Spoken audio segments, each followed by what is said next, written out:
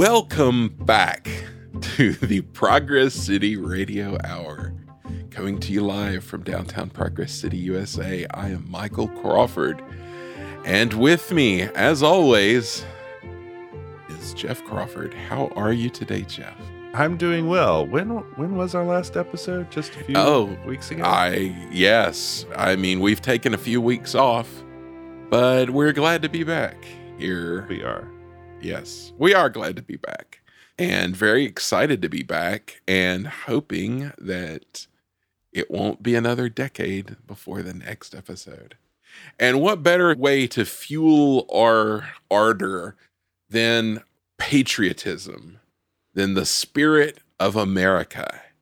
And what better way to kick off with some fireworks for our newly revived podcast than to talk about the 4th of July? A very important Disney holiday. You know, Michael, if you looked in the eyes of Walt Disney, you'd see American flags waving. Did you know that? I've heard rumors to that effect.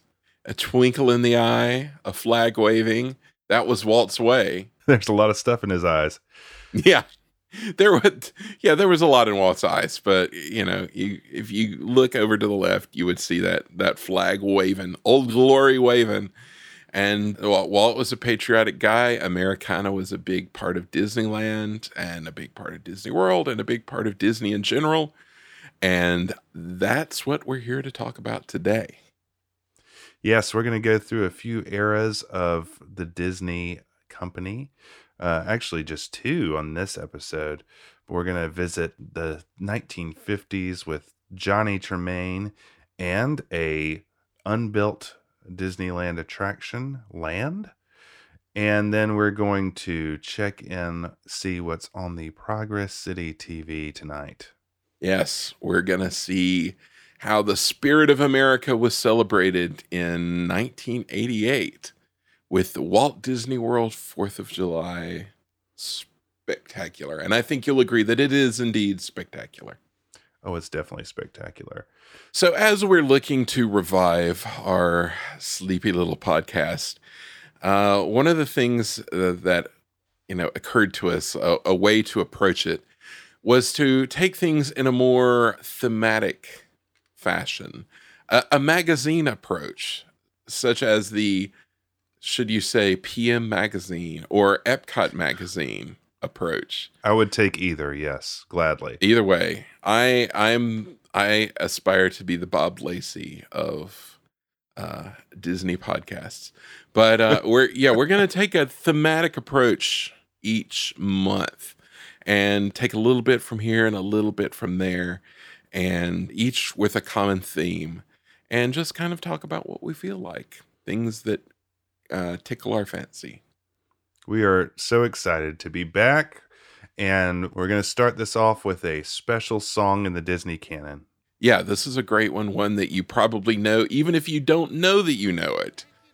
You know it from it coming out of trees and bushes as you explore the wonders of Walt Disney World.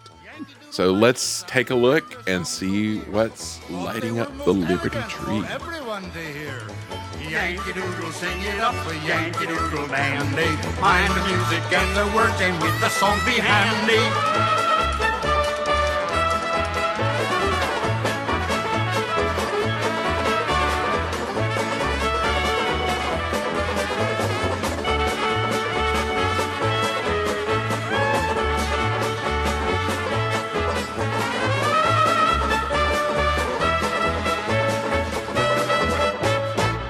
We're going to start off this podcast with a song feature, and that song is Liberty Tree from the 1957 movie Johnny Tremain. Michael, this movie was pretty important to Walt, was it not? Yes, it was. It really was. He was a patriotic fellow, as we all know, but this was something that, if I'm not mistaken, was originally meant to be a TV special, and then it got kind of bumped up to be a feature film.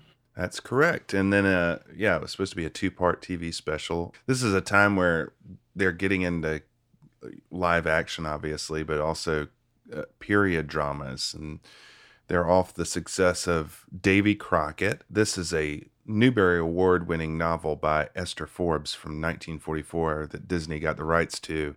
And he put Tom Blackburn on the script. And Tom Blackburn had worked on Davy Crockett. He was a former Pulp Fiction writer who wrote mostly Western stuff. And he ended up, I guess, moving into Western screenplays. He also did Westward Ho the Wagons and an episode of Daniel Boone. So that's kind of his milieu, but he is in this as a screenwriter, and he is the writer of the lyrics of this song. Oh, interesting. For the music, you have the legendary George Bruns, who may need no introduction to some, but I found it interesting. This was close to the beginning of his career. These two had written The Ballad of Davy Crockett, which was a massive hit for Disney. I think it sold 8 million copies, which is just kind of staggering to me. Yeah. Yeah. Bruns was hired at Disney through Ward Kimball. Ward Kimball had known Bruns as a tubist and had kind of had him in the Firehouse Five, his band of animators mostly. And George had just finished in 1953 a short for UPA called Little Boy with a Big Horn. And Michael and I have watched this short, and we recommend everybody watch it. I had never seen this until you sent it to me, and it's I mean, very much in the UPA style. It's pretty amazing. It's very random. Yes. And again, the obsession of these guys of this era with like the Gaslight era, right? Like, I don't know, slick-haired, mustache sort of turn of the century guy. It is, yeah. And, you know, Little Boy with Big Horn has a lot of kind of Dixielandish of this era music. And one of the first projects Bruns got tasked with doing at Disney was working on Sleeping Beauty, which had to be quite the project. I mean, obviously the production of that movie was intense, and he's working with Tchaikovsky's Sleeping Beauty ballet and working it into a score for a movie. I mean, that is a pretty impressive leap. Yeah, it is, to go from, short films at a little indie studio to the biggest of the big time of what you could be doing. This huge, long in development picture over at Disney had to be a big jump for him. So in addition to his work on Sleeping Beauty, he did, as I said, Davy Crockett. He did The Ballad of Davy Crockett. He did the music for Davy Crockett. He brought in a friend, Buddy Baker, to help him with the underscoring of Davy Crockett, which is a major big ups to George Bruns. Buddy Baker would go on to have a illustrious Disney career. Working well into the 80s and maybe even 90s, possibly. That's right. It's weird to think of Buddy Baker as being like the apprentice to anyone, but this is kind of like in like classical music where, the guy who studied under Beethoven taught Mozart or something like that. Right. It's just this chain of famous artists, one after the other. Yeah, in this interview I saw with Buddy Baker, he said, I did no melody, no composition work on Davy Crockett. I was just working with George Bruns' stuff and orchestrating it. So, to go from that to what he went on to do is pretty amazing. And the entire soundscape of Epcot Center, for one. Right. And Bruns would do some work for Mickey Mouse Club, and he would go on to do all kinds of stuff, 101 Dalmatians, Sword in the Stone, all kinds of live action stuff. Yes, Robin Hood. He really was the GOAT. He was the best. Yes. His very iconic sound, and like once you know the Bruns style, you'll hear it everywhere in this sort of 60s era Disney stuff. Right. Yeah, it's a signature sound. But this song, Liberty Tree, happens in Johnny Tremaine as they are marching from the Boston Tea Party to the Liberty Tree. And there was a real Liberty Tree in Boston. It was a then 100-year-old elm tree, or thereabouts, where people would protest to gather the Stamp Act, at first with effigies. It later became a rallying point for the upcoming revolution. And as in Johnny Tremaine, they hung lanterns in celebration, which we see also in Walt Disney World. though in 1775 they hung 45 instead of the 13, and that's more congruent with the Johnny Tremain version. Unfortunately, this tree was cut down in the Siege of Boston by a British soldier in 1775. Man, don't be cutting down trees. An interesting side note to this history is that a reproduction of the Liberty Tree was featured in the New England Pavilion of the 1964 World's Fair. And it was made out of aluminum and plastic, and it was later moved into a mall in Massachusetts. Though it seems like the leaves didn't make it with it. It was just kind of a barren tree-looking thing that was the centerpiece of a mall. Brutalist tree Yes. at the center of the mall. It's like the white tree in Lord of the Rings, the dead tree in the mall. Right. So obviously the Liberty Tree would be a big thing at Walt Disney World, and this song kind of the reason we picked it is it comes up again and again in patriotic music in Disney. It's kind of a real, it sounds like a original kind of contemporary revolutionary song. They do a really good job matching it to the period. Yeah, you could hear it as like a sort of fife and drum kind of thing, or as like a shanty kind of thing. It really fits that vibe really well. So without further ado, here is the Liberty Tree from 1957's Johnny Tremain.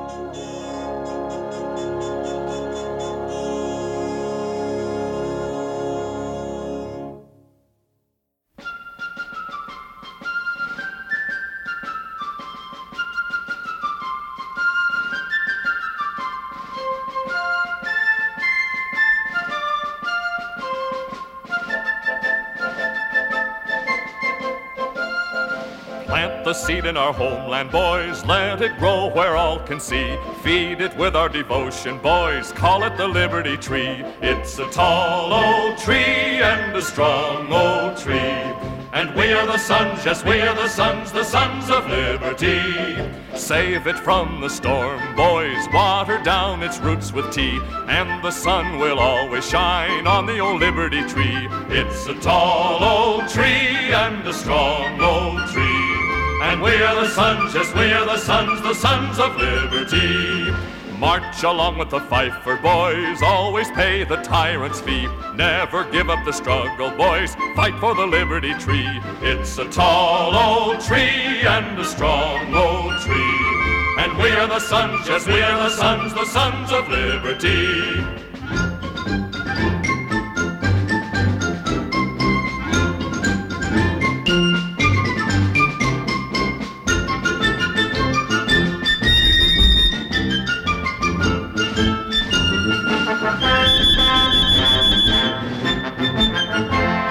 Stand for the rights of man, boys, stand against all tyranny.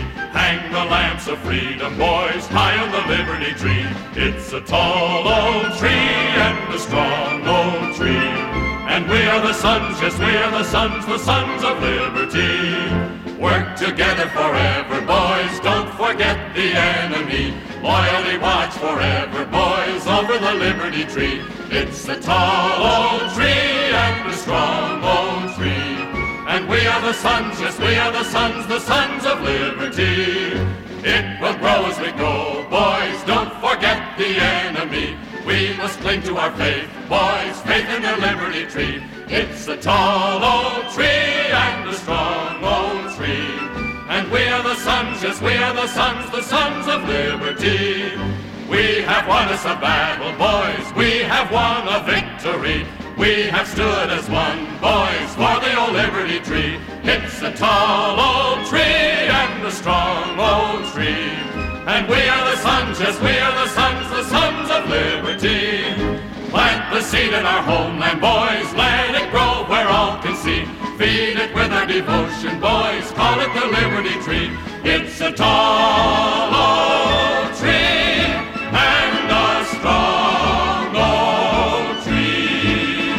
And we are the sons, yes, we are the sons of liberty. And And this is a story told in Johnny Tremain by Esther Forbes.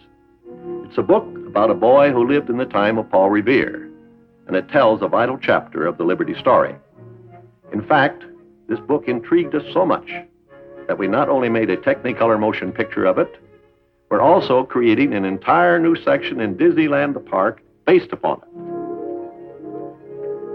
it. As you know, Disneyland Park is a sort of a monument to the American way of life.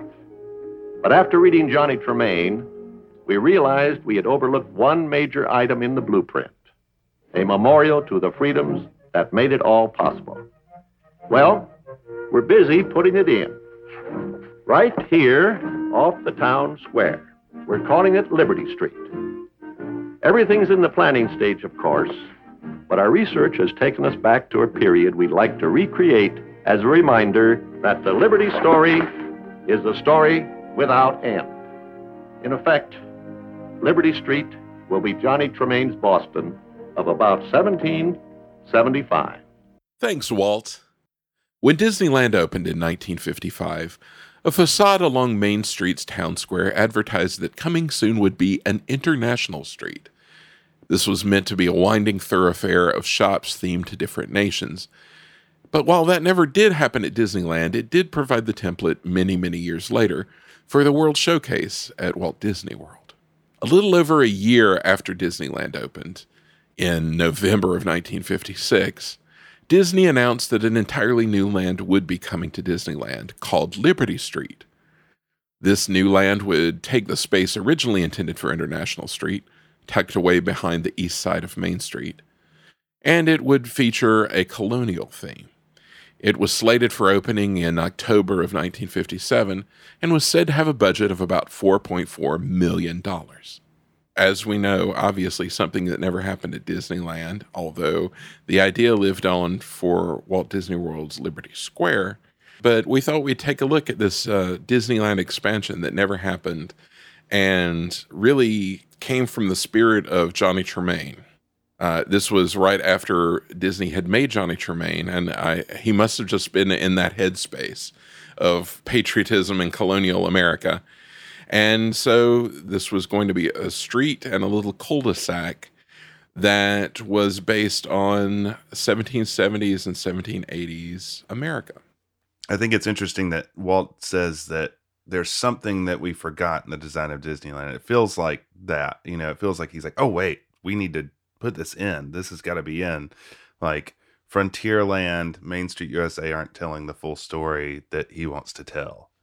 Exactly. Yeah, it is true because so much of, you look at the dedication plaque and he's talking about, it's dedicated to all these things that came together to create America. And he did leave out the sort of fundamental aspect of it, the revolutionary spirit, the colonial era, the founding fathers and all of that.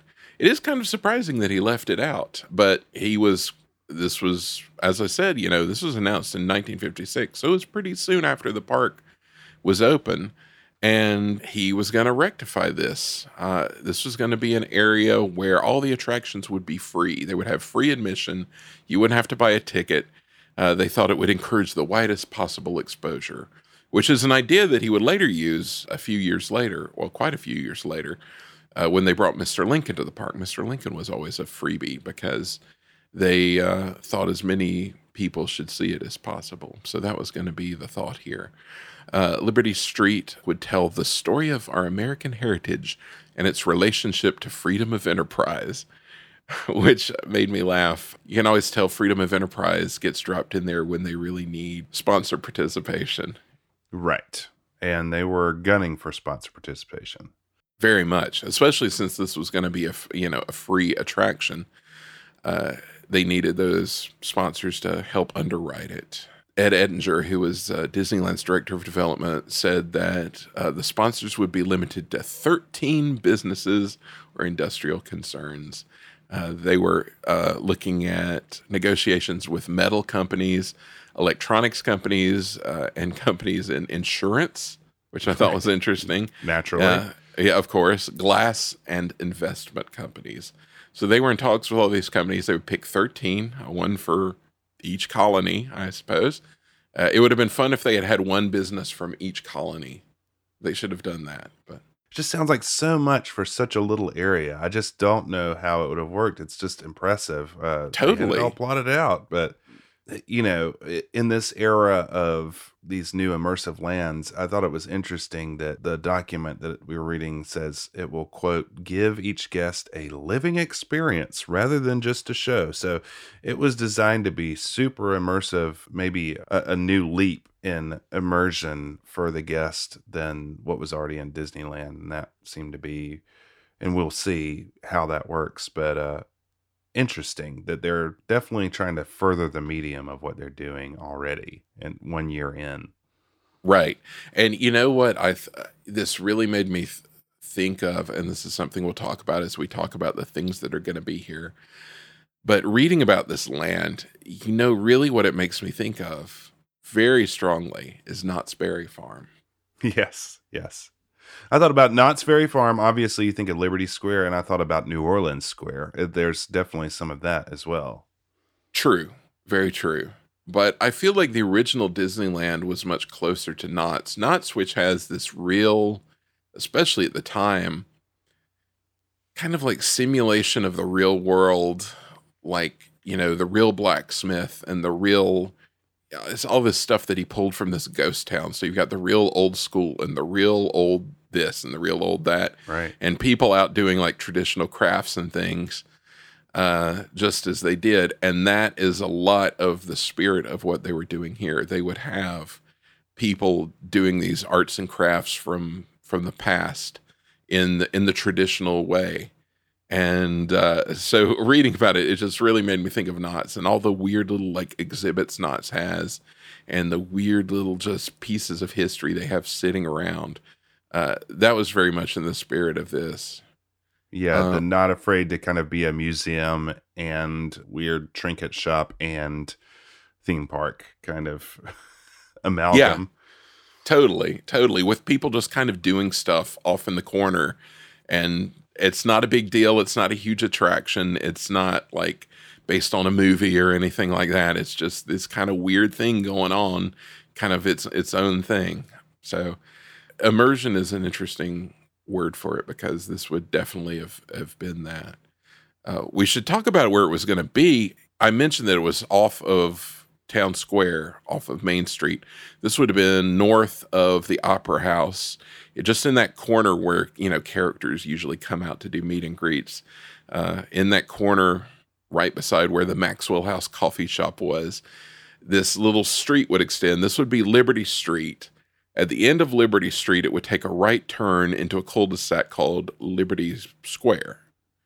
And this is where the main attractions for the area would be. But all along the street, all along Liberty Street, would be shops and exhibits set into buildings from the Revolutionary period and made to look like composite of different American cities from the era. It would have cobblestone streets and period architecture.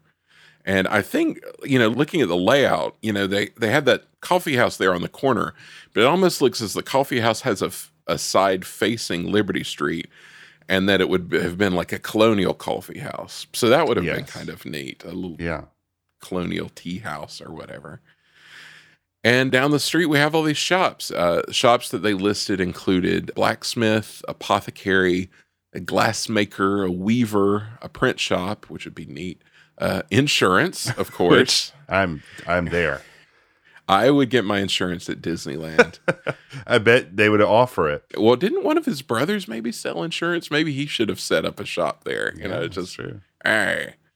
Silversmith and cabinet maker. And so the idea was each of these was an actual working shop where artists and craftsmen would use the actual tools of the Revolutionary period and create articles that were typical of the time. So, you'd go in the silversmith shop and you'd have guys doing silversmith work.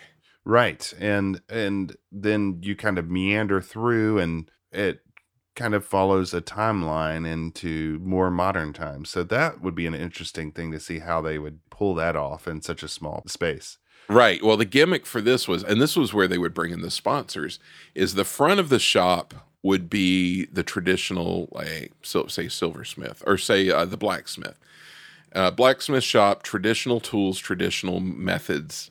You go behind a partition, and in the back of each shop would have an exhibit area. And this is a real sort of Epcot-y thing. Exactly. Each exhibit area would show modern industry. So in the blacksmith shop, you'd see them doing the traditional stuff. Then you'd go in the back, and there would be an exhibit about how colonial blacksmiths evolved into the modern iron and steel industry. So each of these would be sponsored by a company or like an industry group or an interest group in that field. And you'd have an exhibit in the back of with like their products showing what they sell today and how their modern industry descended from the colonial era, which is a pretty crazy idea. It is. And there's a kind of detailed plot of how a glass blowing shop would work. And you would kind of go in and go around a glass blower and kind of make 2 or 3 S's and end up back on the street. But it's really interesting how they're working with the space they have and cramming a lot in. Yeah, well, that goes to what you were saying about New Orleans Square. This is a very early version of maximizing your space and having all sorts of switchbacks and alleyways and things like that, where they can cram in a lot of things. One of the ways they also maximize the space was by the inclusion of dioramas, which is another thing that makes me sort of think of Knott's. Which that was one of my favorite details. I mean, that's one of the things that I hate that we missed out on seeing. Yeah. Oh, this place would be fantastic. Oh, it also makes me think of the little galleries they have in Paris off of Main Street. Right. Where they have little dioramas in there. I think those are still there. But the idea was that, in each shop, you have what would, if there was, it would be a blind window because it's up against another building, But instead of that, you have a little diorama outside the window. Some of the ones that they show in the artwork, there's one in the glass shop looking out upon an evening at Mount Vernon. Yes, please. Yeah, totally. And then in the silversmith shop, they have a window looking out at the Old North Church over the harbor with some ships.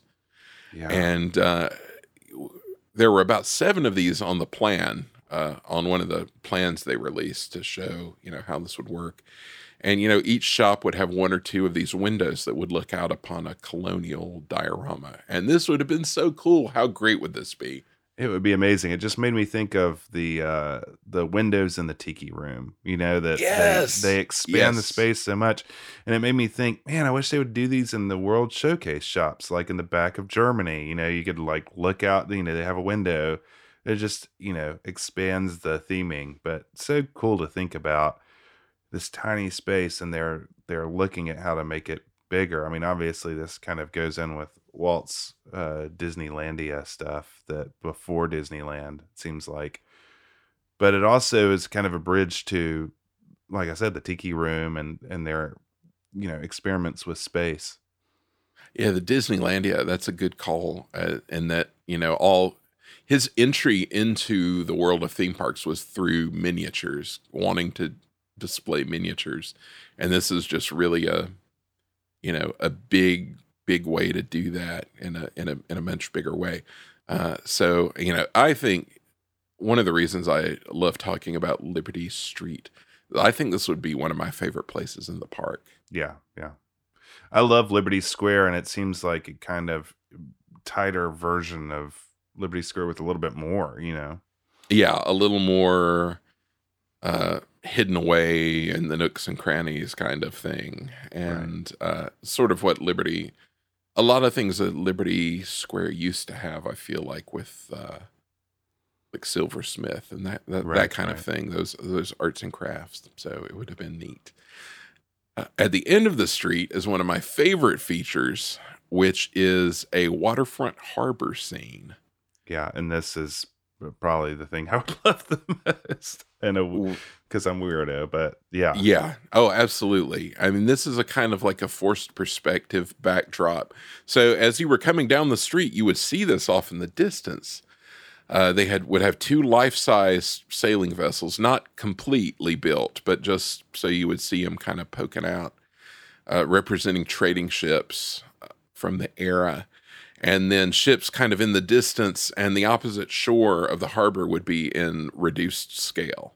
So this would be a forced perspective kind of optical illusion to make it look bigger than it is. And you would have the masts towering over the street. This was a gag that they much later used in New Orleans Square when they added in some ship sails poking over the square, which is a great effect. And I think that's why New Orleans Square came to mind. Is those ship sails kind of over the horizon of a winding, tight alleyway kind of thing. But yeah, you go in and you see this as a background. And then you take a kind of 90-degree angle and look at Liberty Square at the cul-de-sac where the attractions are. But what a cool thing to imagine going on Main Street, turning, slightly at the Opera House and seeing these ships in the distance. I mean, that would have been really, really cool. It would be a great effect. And the background music would be great. The sound effects. I'm sure they have like the birds and the clanging bells. You got to have that. It would be a great effect. It's interesting. I mean, this is like even more them leaning into their kind of movie making sensibility to design a theme park here. It feels like the original Disneyland, they used forced perspective on Main Street, but Frontierland is pretty huge and, just big. But this is kind of making super forced perspective movie trickery kind of happen. Yeah, well, that's what happens when you have, these movie art directors, that came from the motion picture industry and are masters of faking space in places where there is no space. And, Herb Ryman did a lot of the illustrations for this area, and, he came from that tradition. A lot of the WED from this time, all of WED from this time pretty much came from that tradition. So they were real masters of using movie tricks in a three-dimensional space. And, this is tucked into just this tiny little area behind Main Street where, it's not a lot of space, but it would have felt like a lot of space. Right. So guests, when they turn at the end of the street, they enter Liberty Square proper, which has a Liberty tree, which would survive in the Liberty Square many years later at Walt Disney World, and a replica of Liberty Hall. And when guests enter Liberty Hall, there were two attractions there, as opposed to the one we have at Walt Disney World. To their left would be the Hall of the Declaration of Independence, and to their right would be the Hall of the Presidents. That just, there is some serious business going on in here. Very serious, very multiple ambitious. Halls. Yeah. Multiple halls, each very big, right. Seat about 500 people apiece. So they were not messing around. Also in the foyer of Liberty Hall would be small dioramas depicting scenes of the Revolutionary War period, and a display crediting the sponsors of all the attractions. So those 13 sponsors would get their shout out. Yeah. I mean, this kind of reminds me of a Disney World layout here, where you've got at Disney World, it'd be just two halls of the same thing, but they're moving a lot of people. They're planning on moving a lot of people, and that seems like a leap for the Disneyland thinking as well. Right. Well, and this is like really at a time period where they were figuring a lot of things out. You realize that, they're announcing this Hall of the Declaration and the Hall of the Presidents in a period where audio animatronics didn't really exist. Right. They really wanted them to. Right. In the document, it doesn't mention the term. It doesn't use the term audio animatronics. It talks about sort of lighting and sound, like surround sound and lighting and all these techniques, and maybe like movable figures. It kind of hints at what they were thinking about doing, but never does it say, walking, talking Abraham Lincoln, an audio animatronic figure. It's just amazing to think at this early level in 1956, well before even the Tiki Birds, that this is where their head was and where their ambition was. And it goes a long way to explain why it didn't happen at the time, because technology took a long time to catch up with this idea. There's a lot of technology that you can tell they want in it, and they're talking a lot about stereo sound, for one, but But like you said, they really want it to be lifelike and compelling, and the technology wasn't there yet. And I imagine that was part of the problem of it getting made, in addition to the fact that they're building the Matterhorn, the submarines, and the monorail around the same time in the long run. Yes, truly. This this to me sounds like an example of Walt doing what he did best, which was to say he wants to do something that nobody really knows how to do. He's like, all right, this is what we're going to do. We don't really know how we're going to do it yet, but if you corporations give us the money, we'll do the R&D and figure it out. Right. I mean, they had done some, with figures with like Project Little Man and the things that would become audio animatronics, but it was still a very rough thing. Well, and we see later what it takes to bring a lifelike human audio animatronic as sponsors from the World's Fair in 1964. Right, exactly. And it just barely happened, and that was almost 10 years later. Right. So let's take a look at these attractions. The Hall of Declaration of the Independence would be the story of the birth of the United States. In a colonial auditorium, about 500 people would sit on bench-like pews lit by 13 stars in the ceiling. And the idea here was that it would present 3 animated tableaus framed to appear as if they're paintings that have come to life. So you would sit in the theater, there would be this big curtained stage with 3 large, enormous frames.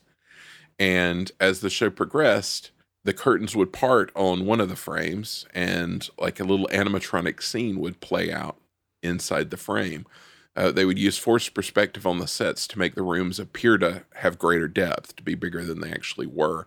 And each of the little scenes would be based on a famous painting and would represent a different phase in the progress of the Declaration of Independence. It would be the framing, the signing, and the proclaiming of the Declaration of Independence. A narration would play that would tell the story and the significance of the different scenes. And then there would be quotes from the Declaration itself. So the first of these scenes is familiar to Disney fans, would show Thomas Jefferson discussing his draft of the Declaration of Independence with Ben Franklin and John Adams. And it was taken from a painting by J.L.G. Ferris called The Drafting of the Declaration of Independence. But this scene is very similar to the scene in The American Adventure.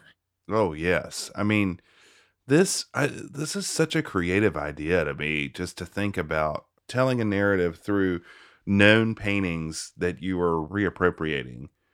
It's really interesting, but also, as we've seen all these ideas kind of resurface later on, this whole presentation reminds me of the American Adventure, because the American Adventure is very, visual and there's like design scenes that look like portraits, and some of them are kind of taken from portraits.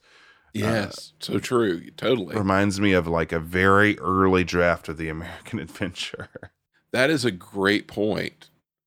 Because, as you say, like a lot of those scenes in American Adventure are taken from not only paintings, but also from like photographs.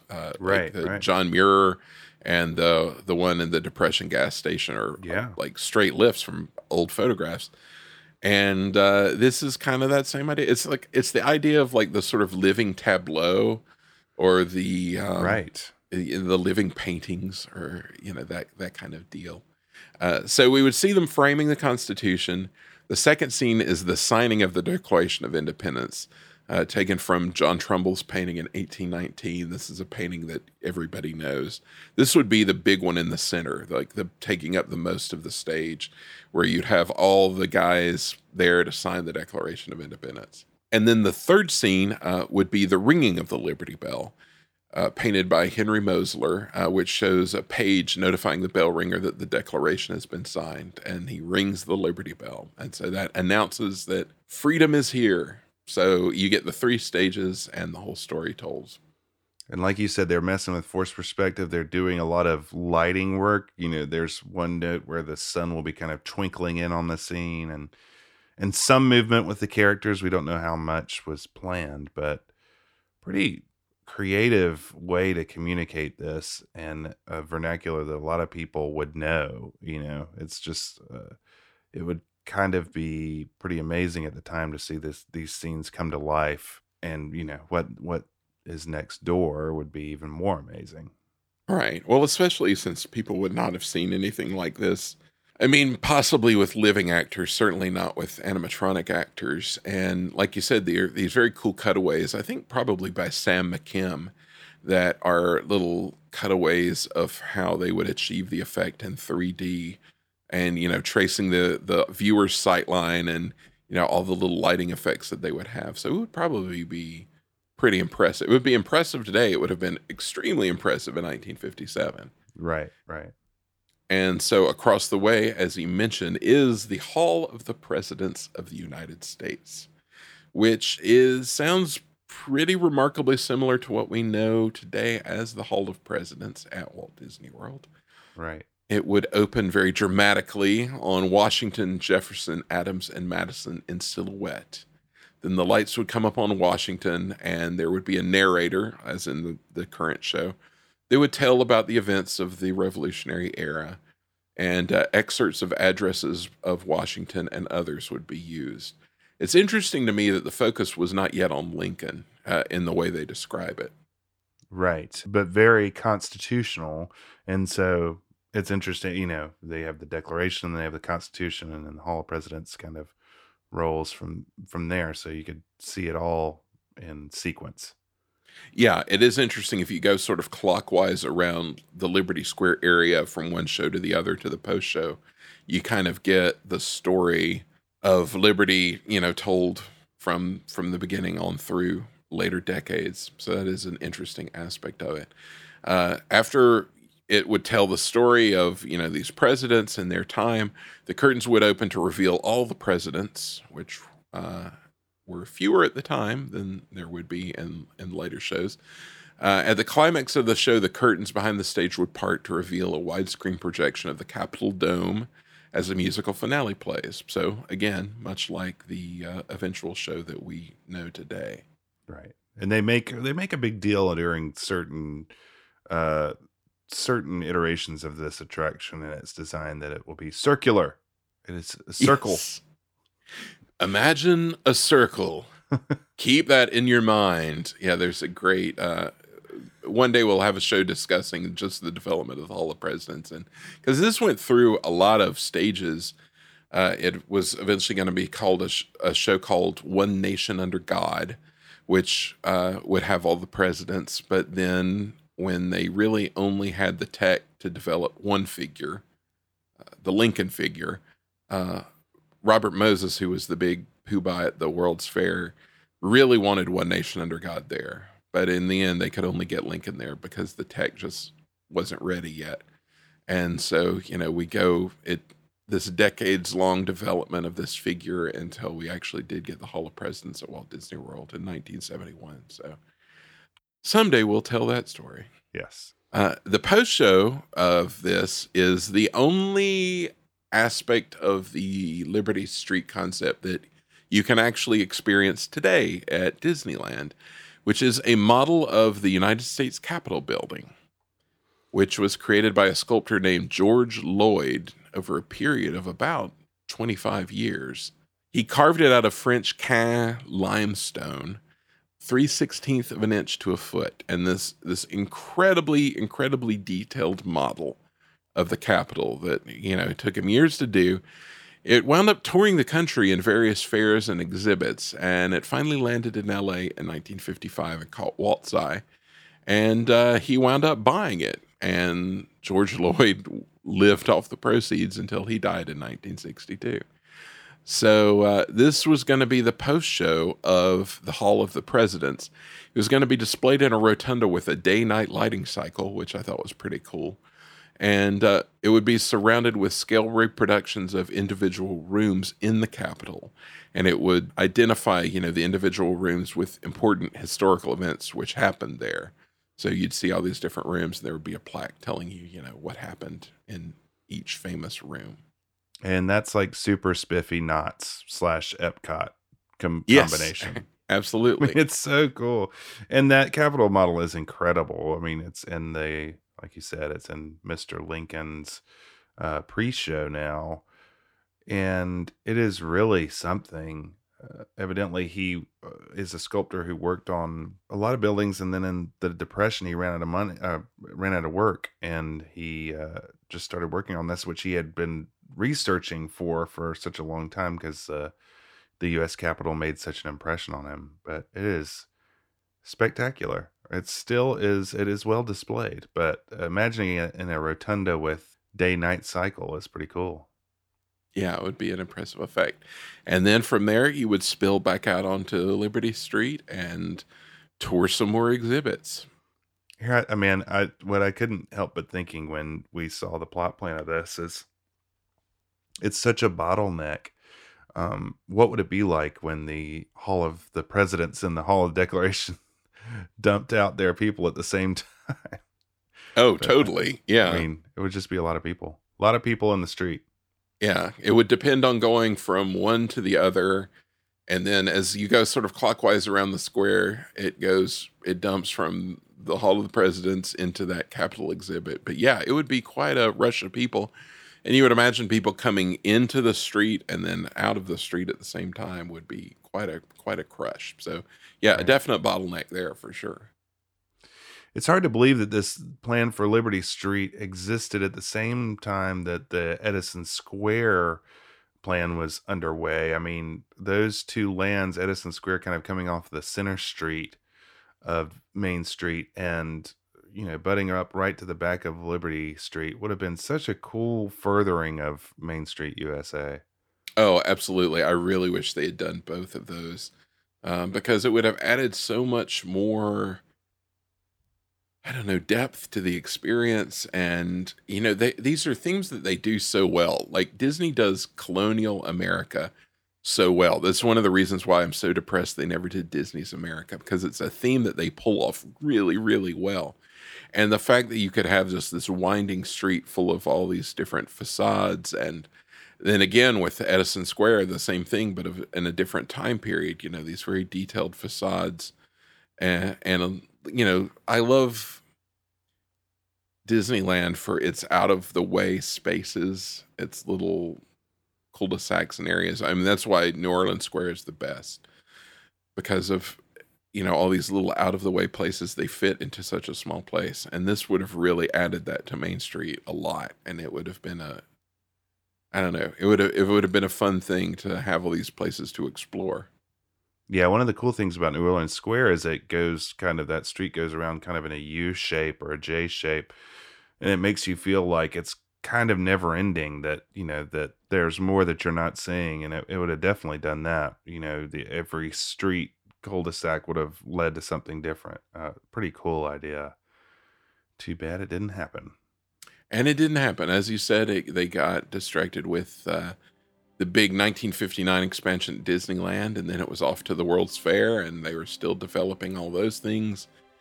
And then Walt Disney World started happening, and then Walt passed away. So it never really had time to gel. There was always something else kind of taking its spot. And although then Liberty Square became a fundamental part of Walt Disney World's planning, and one of the things that they advertised heavily in the run-up to Walt Disney World as a new experience that the park would feature that had not been at Disneyland before. And Hall of the Presidents was really a cornerstone of their advertising in those early years. Right. And it's cool to see the way they put it in the Disney World design, where you start at Liberty Square and then work your way around into Frontierland and through kind of more or less through American history. It's pretty cool how they pulled it off there as well. A whole different, yeah, it's a nice transition from the colonies to sort of St. Louis to Western expansion. It's a nice little spectrum there. So that's a look at Liberty Street, another chapter in the annals of the Disneyland that never was, but good ideas, of course, never die, and we can experience Liberty Square today at the Magic Kingdom.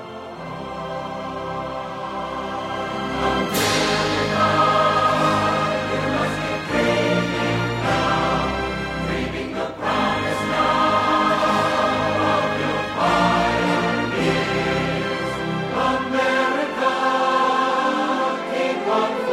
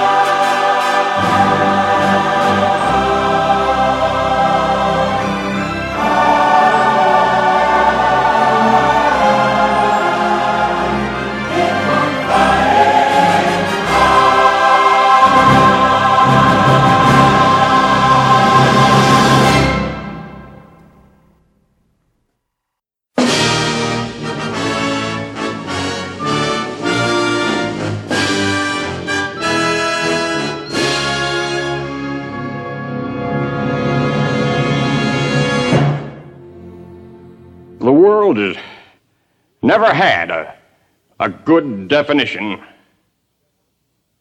of the word liberty. And the American people just now are much in want of one. We all declare for liberty,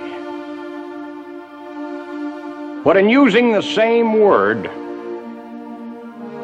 we do not all mean the same thing. What constitutes the bulwark of our liberty and independence? It is not our frowning battlements, our bristling seacoasts. These are not our reliance against tyranny. Our reliance is in the love of liberty, which God has planted in our bosoms.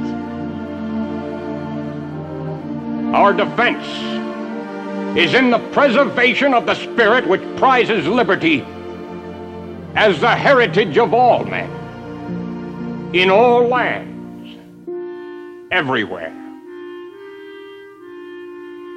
Destroy this spirit, and you have planted the seeds of despotism around your own doors.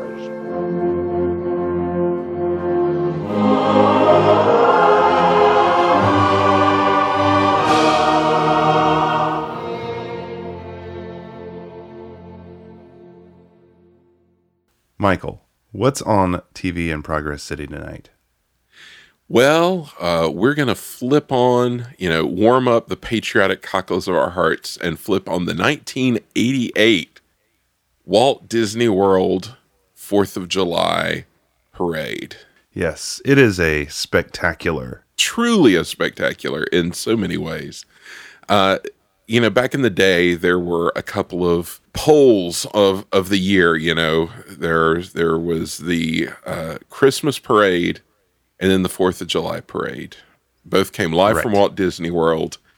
They, for several years they did an Easter parade too, but I don't ever remember seeing that. I don't either, although I remember being down there one time and they were filming the Easter parade. But yes. I don't remember ever seeing it. Yes, I remember that as well. But I don't know if they just didn't show that in our area or what. But there was definitely 4th of July parade and the Christmas parade. And these were a big deal because it's weird to think. I was thinking about, we didn't have YouTube. This was before we had like home movies or anything. This was really the only way, like twice a year, you could get your like Walt Disney World fix. Yeah, and they didn't do commercials back then, really. No. So there was nothing. I mean, right. Except for these specials. And they were large. I mean, this is an hour and a half of programming. Yeah, spread out over 2 hours of TV. Yeah, it would be 2 hours on Christmas, 2 hours of 4th of July, network coverage. And it was a big deal because it was always where they would unveil like their latest, whatever it was they're going to promote, their latest attraction or their latest parade or their latest, new land or whatever it was. This is where you would first get to see it because, again, there was literally nowhere else to see it. And 1988 was a big time for the Disney company. Eisner had come in a few years prior, and this was kind of like when his plans, that he had greenlighted, were starting to come to fruition. That's right. And this special is really peak 1980s Disney content in so many ways, from the projects they're describing to the production techniques to the celebrities that they have on. It is very specific to this era. And, we're here talking about patriotism, the 4th of July and all this. This was a nexus of a couple of major events down at Walt Disney World. One of them very patriotic, which was a year-long salute to the bicentennial of the signing of the Constitution of the United States. That's right. It's not enough that you celebrate the bicentennial of the Revolution. No, it was not enough that in 76 they had the big bicentennial celebration. They came back a decade later and change to celebrate the bicentennial of the Constitution. And I'm not sure whose idea that was, but it's really, that to think that, the Magic Kingdom would have this big year-long event with a dedicated show and a dedicated parade for this, that's really not something you'd see, these days. No focusing on Disney itself. It's focusing on America, which is, it's interesting. This to me strikes me as kind of the beginning of a new era, really. But you see a lot of hints towards the old. And I would say that is kind of more 70s Disney tech, or even before. There's plenty of, as we have discussed in this episode, nods towards America. Yeah, it's a lot of times during this show, I kept thinking, it goes a long time. We see stage shows, parades, all sorts of stuff, and there's no, Disney songs. There's no, stuff from movies. It's just, we'll talk about it, but this special ends with what seems like just unbelievably long production number in the castle forecourt stage, and it's all Americana stuff, not no characters, no nothing. So it's really it is like a bridge. I think, like you said, it's like a bridge between the two eras. I actually thought that when I was watching that, it's a lot of sort of the older style stuff with a lot of the Eisner era sort of flair, like showbiz flair that he brought into the company, because it is more polished than like the stuff you'd see in the 70s.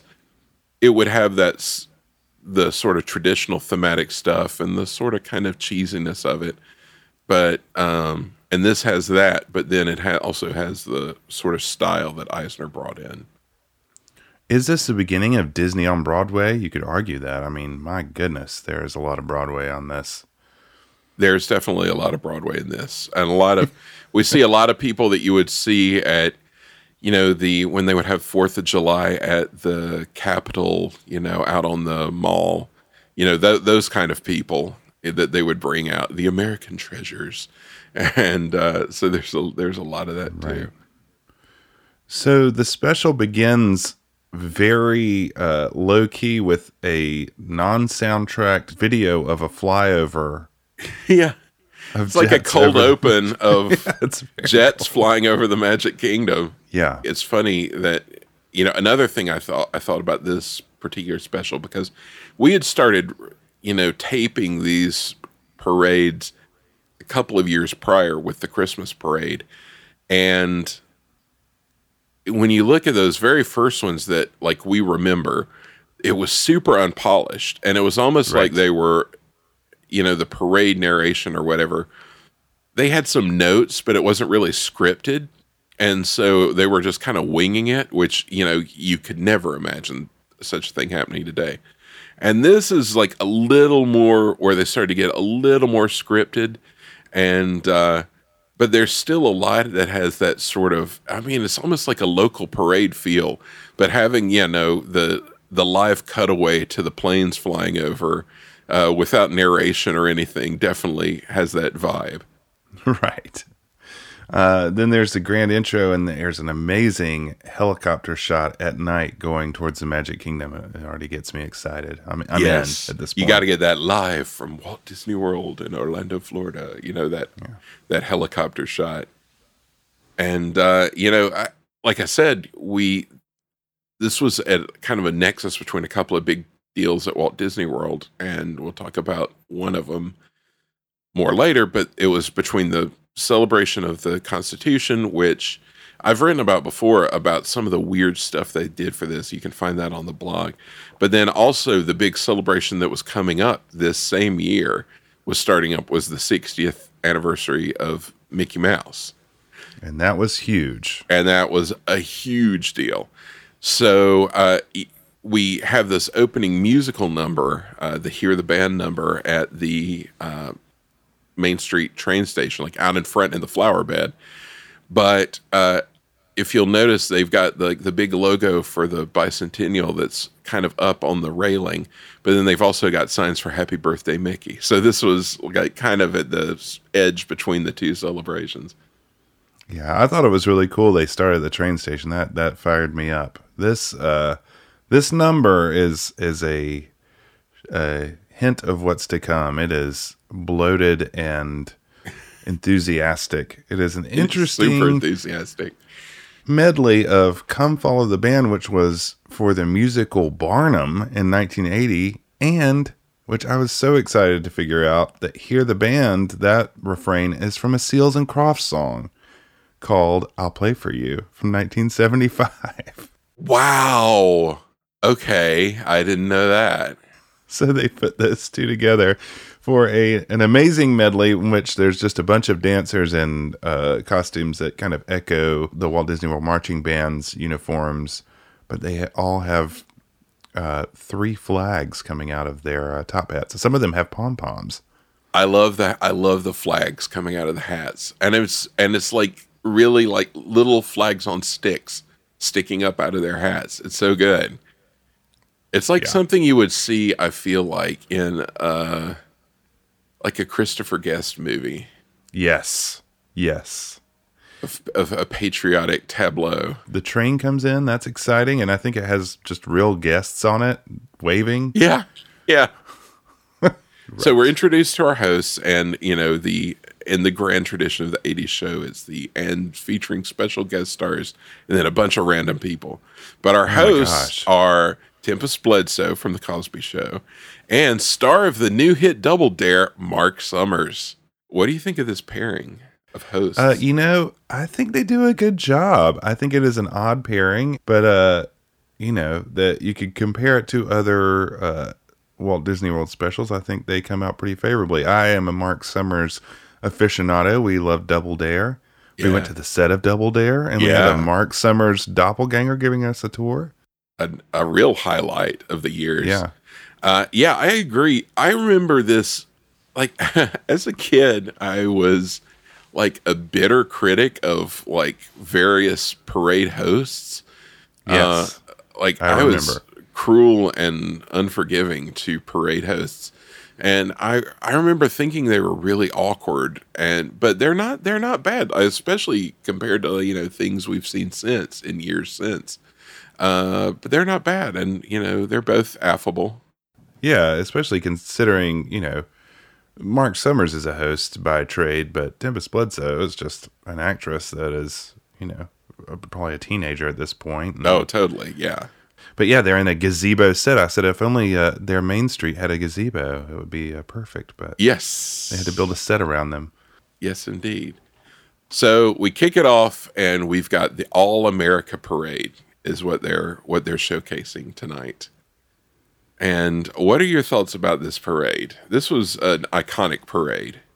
Well, I mean, the length of it and the budget behind it is impressive. I mean, they've got a very catchy tune, Spirit of America, because it was the Spirit of America parade at first, and then it became the, All America Parade? Is that what you Yeah, well, that's what they just call the whole thing. I think it was like the We the People All America Parade during the Constitution thing. Right. I always called it the Spirit of America Parade because that's what the song says. That's right. The lyric in the song repeated over and over again. But it is vast. I mean, it is quite the parade, and there's a bunch of floats that you see used over and over again. I'm thinking particularly of the riverboat float and the castle float. Yes. That always come into play. Yeah, that struck me again. People always talk about America on Parade as being this huge, enormous, long parade, but this was also a very long parade, the kind you don't see anymore.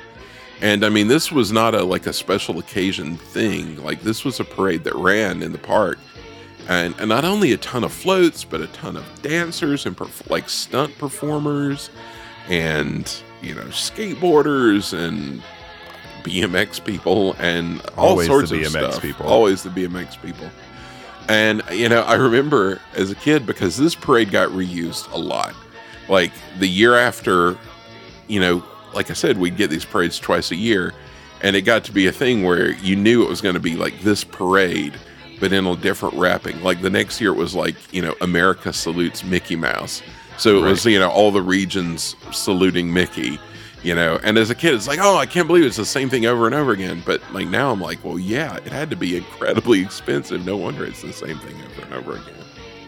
Yeah. I mean, I think it really is noteworthy that it follows a theme in and of itself. It moves geographically through America. I thought that was neat, and it's pretty clear to follow, So yeah, I don't know. Absolutely. I'm not a parade guy, but sure. Yeah, neither am I. But looking back at like the scale of it, compared to things you saw after, it is impressive. And there's some like iconic floats and sort of iconic moments. I think about the scarecrows. Oh yeah. Yes. And jumping with, using their leg as a post and jumping around. That's a pretty fun bit of business. But this song is quite an earworm. Yes. And they kind of cleverly weave it into as a refrain to whatever area they're in. So there's a bunch of songs they use specific to the areas. For instance, the Midwest, they sing "Play Me Some Country Music," which is the Alabama song "Play Me Some Mountain Music," and then they go back into their refrain. And this song was written by Frank Liberty and Theodore Ted Ricketts. And Ted Ricketts with the banger. Ted Ricketts has been a busy man. He has done a lot of arranging, so I assume he did most of the arranging for this, and Frank Liberty wrote some of it, but I don't know that for a fact, just judging from their resumes. But I must tell you that Frank Liberty wrote the Mickey's Birthday Land Express song for the Walt Disney World Railroad. Which is, talk about an earworm, something that is in my head, 35 years later, nearly, still stuck in my head from that. Yeah, I would love to talk to these guys sometime because it would be interesting to know how the process worked in these days. There's a lot of songs that that were written for Walt Disney World Entertainment. You think about the 15 Years song around this time that were just so catchy and so good and so well produced, and they come and they go, and they're never on a soundtrack even. They're just out there and then they're gone. Right. But it was definitely like a vibe to this era of the songs. And I feel also ties in, I think a lot of times I said major like splash dance vibes, all tying into that sort of aesthetic of the era. Yes. But yeah, all those Walt Disney World songs at the time were very catchy. I want to give a quick shout out to the All-American College Band that is just briefly shown. And a specific shout out to Del Baker, a friend of mine who's a drummer in Durham who was in the All-American College Band. Oh, wow. I'm curious if he was down here at that time. And then, of course, Major Mike leading the Major Walt Disney Mike. World Band. Yeah. Major Mike Davis, who was always got the shout out. He must have had a good contract because he always got the shout out from like the parade people like every year. His enthusiasm was infectious.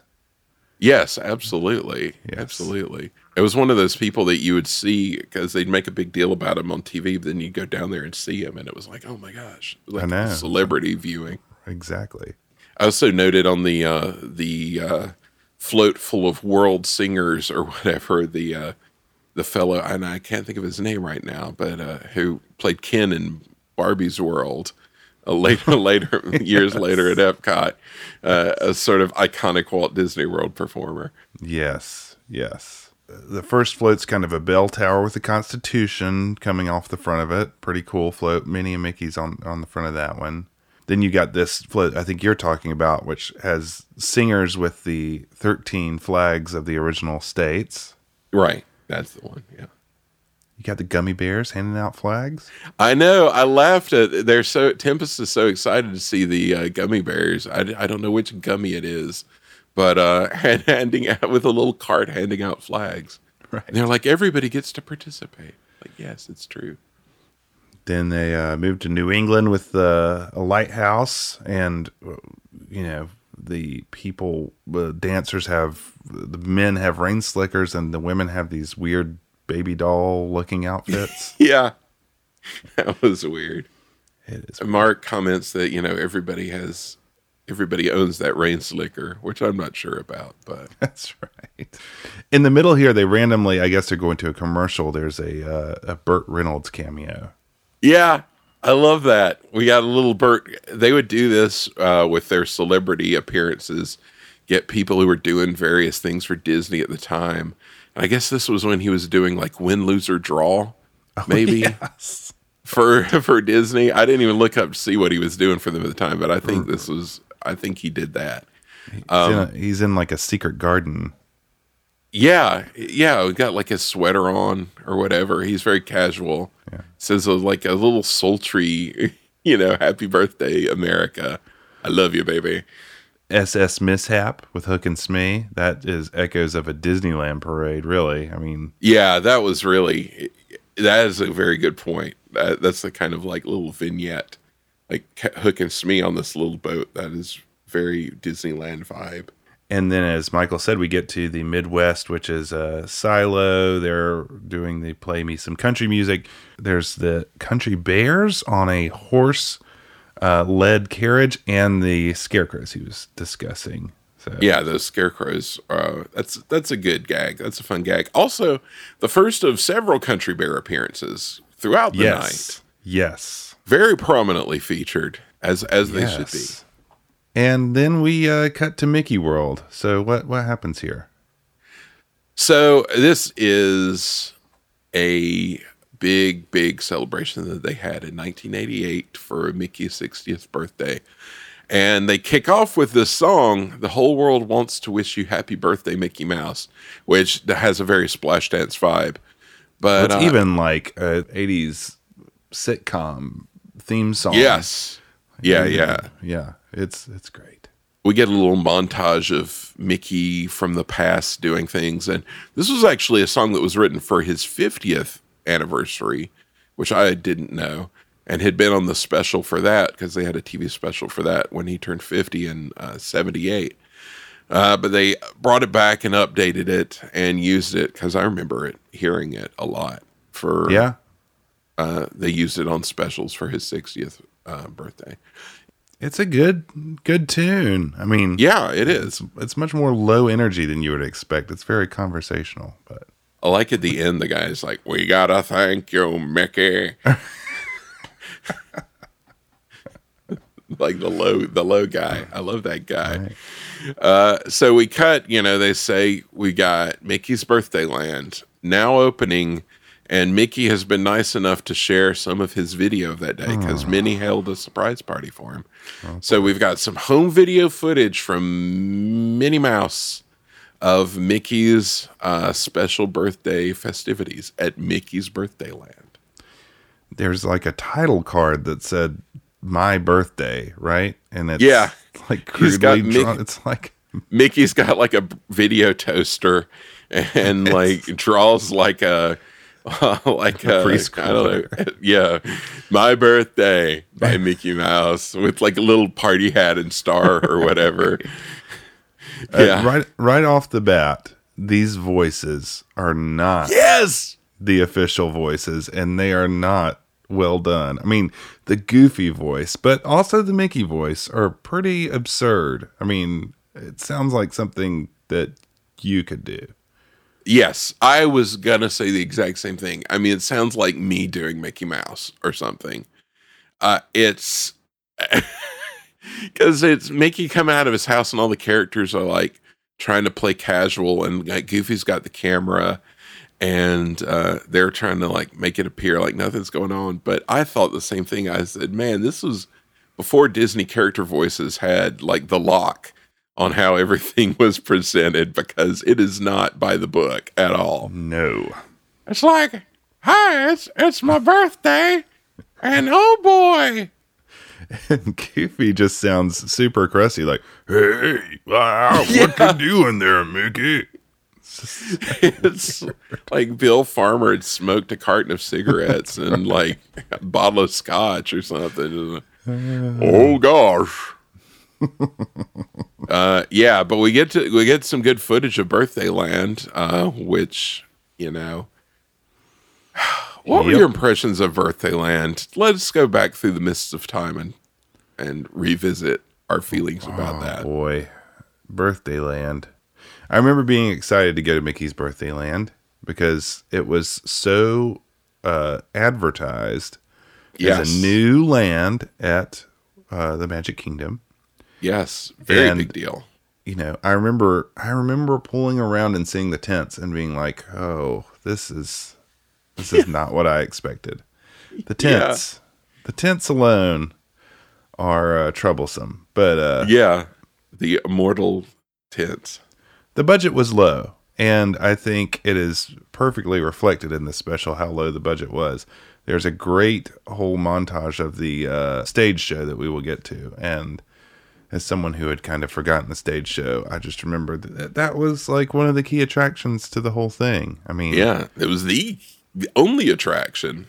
Really, yikes. Yeah. Like I remember being again the hype and being so excited because it's a new land, and what treasures will this hold? And they added the train station back there that had not existed before, and I'm assuming we first arrived by train. We didn't walk back there. We went by train.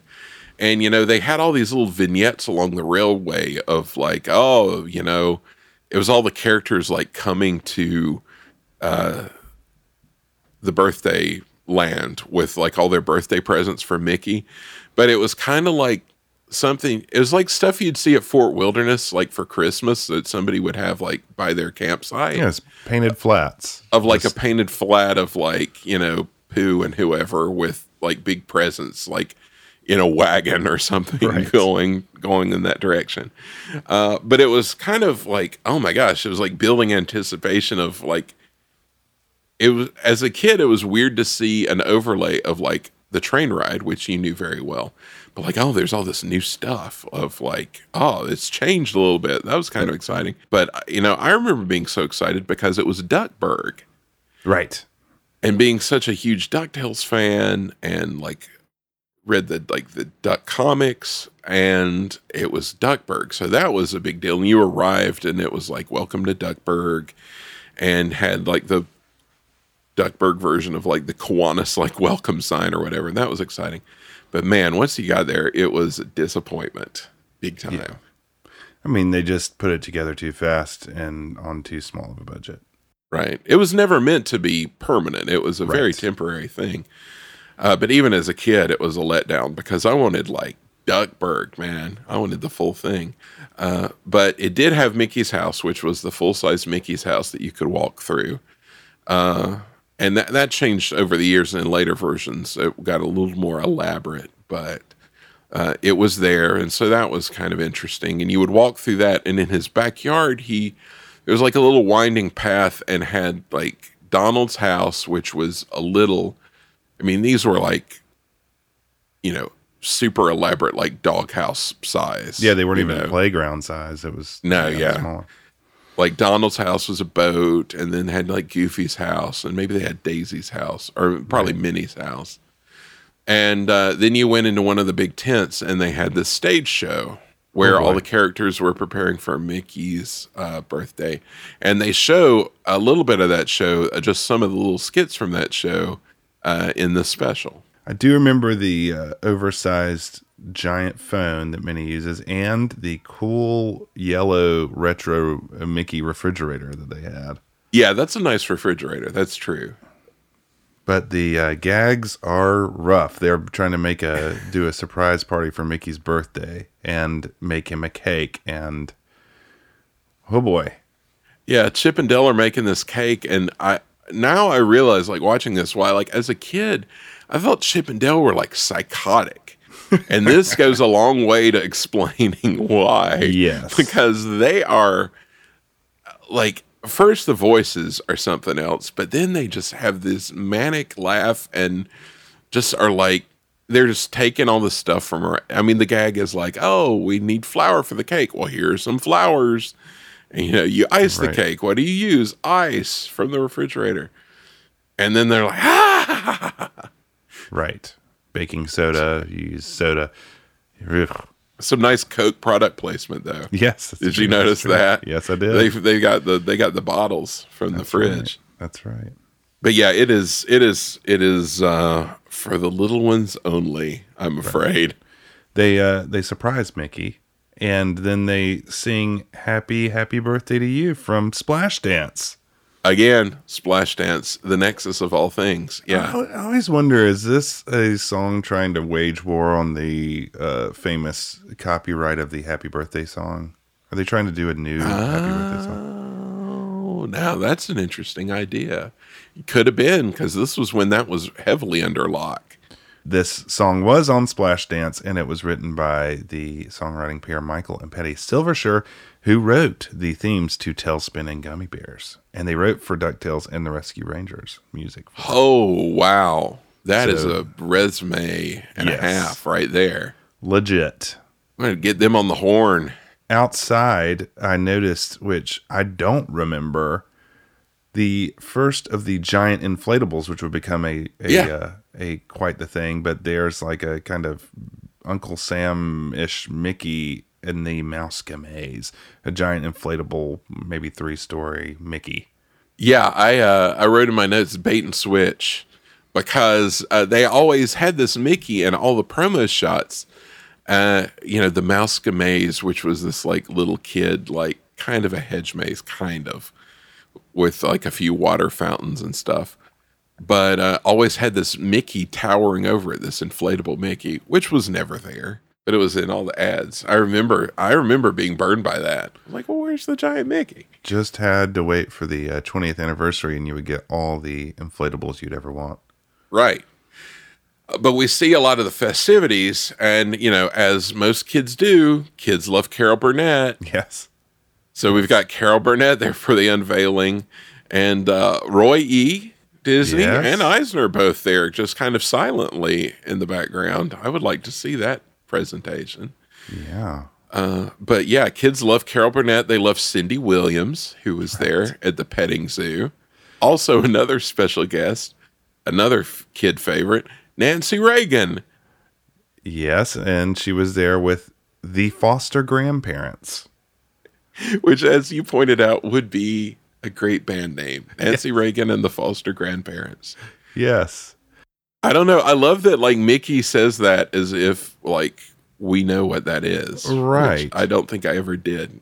I don't Like either. Nancy Reagan and the Foster Grandparents. I'm sure they loved it. I'm sure they did. Pet a goat. It was good times. I'm sure Nancy was really into the petting zoo scene. Right.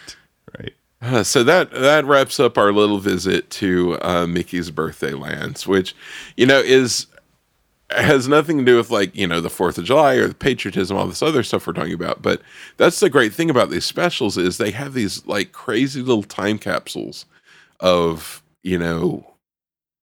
bygone days, stuff that isn't there anymore. Yeah. That was new then. It is very interesting to look back and see. Yeah. Postscript that they show a brief clip of the actual ceremony to open, where Michael Eisner and Carol Burnett blow a giant steam whistle. Yes, Which that's right. seems fairly arbitrary, but kind of cool. That's a good point, which I don't know what that has to really to do with anything. But yeah, blowing a giant steam whistle. And I think she gets a tug at her ear. Of course. Probably. Of course. The first of a few in this episode, as a matter of fact.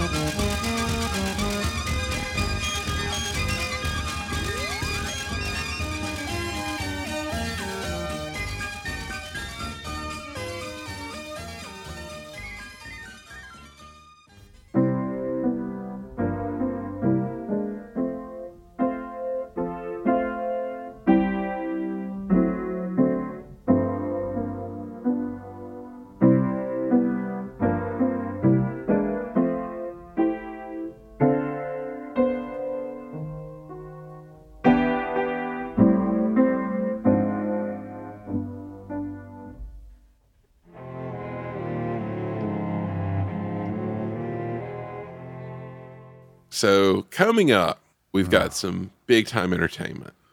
I'm already sad. Yeah.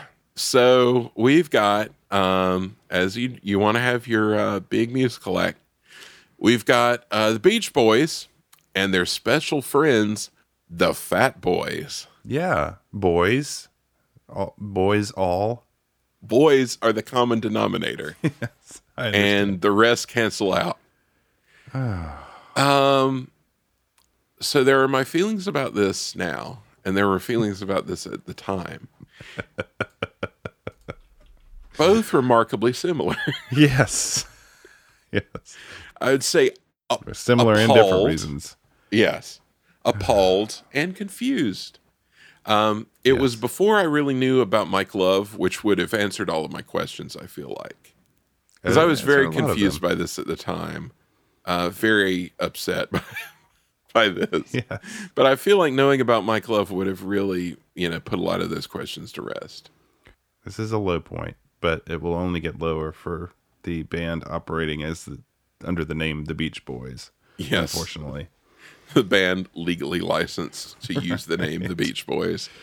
I feel like a lot of my early life, I didn't hear Pet Sounds till very late high school or early college. And so I grew up with a pretty low opinion of the Beach Boys. Well, yeah, we were Beatles boys. So we were Beatles fans. Yeah. And, I liked I Get Around because it was in Flight of the Navigator.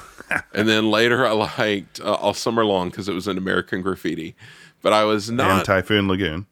Yeah. I kind of looked down on the Beach Boys. I have a feeling this could have contributed to that in some ways. I think it's very likely.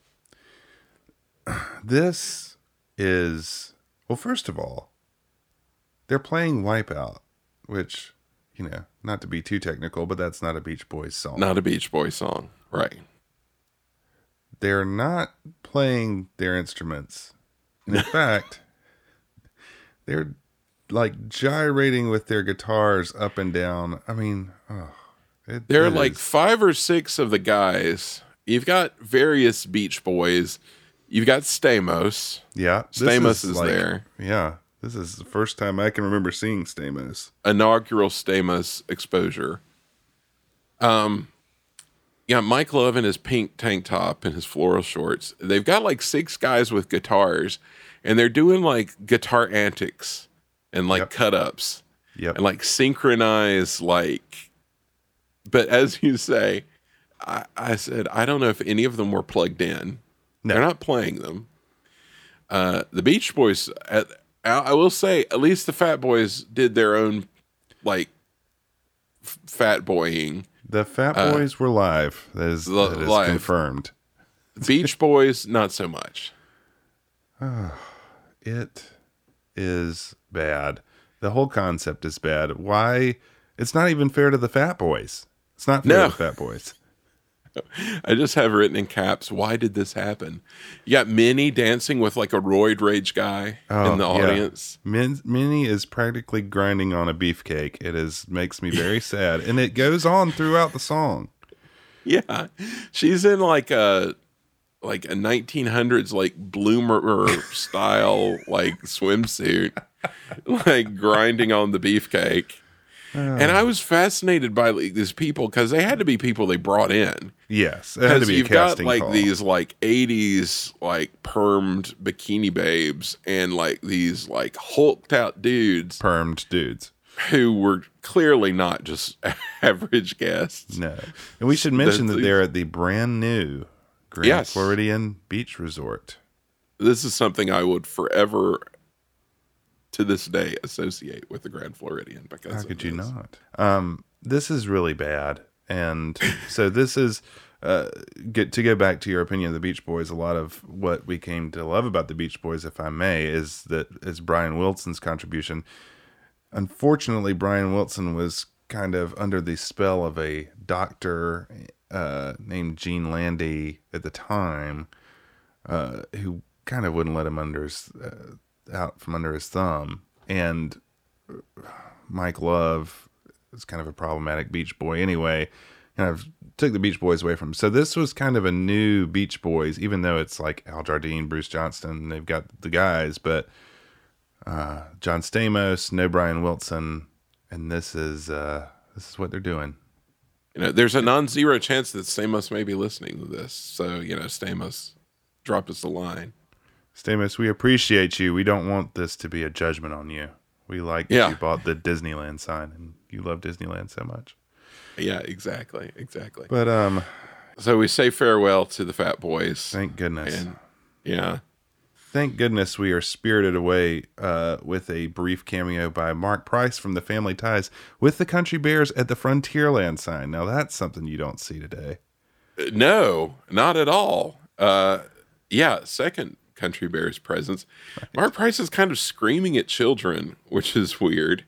Mark Price, who I believe did the family version of Win, Lose, or Draw. I thought he did Teen Win, Lose, or Draw. Oh, was it Teen Win, Lose, or Draw? I think so. Oh, okay. The Disney Channel show, yes. The Disney Channel show.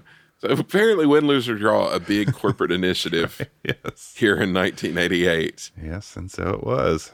So back into the parade. Oh, we got that riverboat float. Yeah, that is a big old float. I noticed for the first time that it has that WDW transportation logo on it. Pretty cool, little Easter egg. Oh, well, that's nice. Yeah. We're moving out west. We got Mr. 49er and his mine, the Yours and Mine, and Yours and Mine, which I will always think about. That always springs to mind for some reason.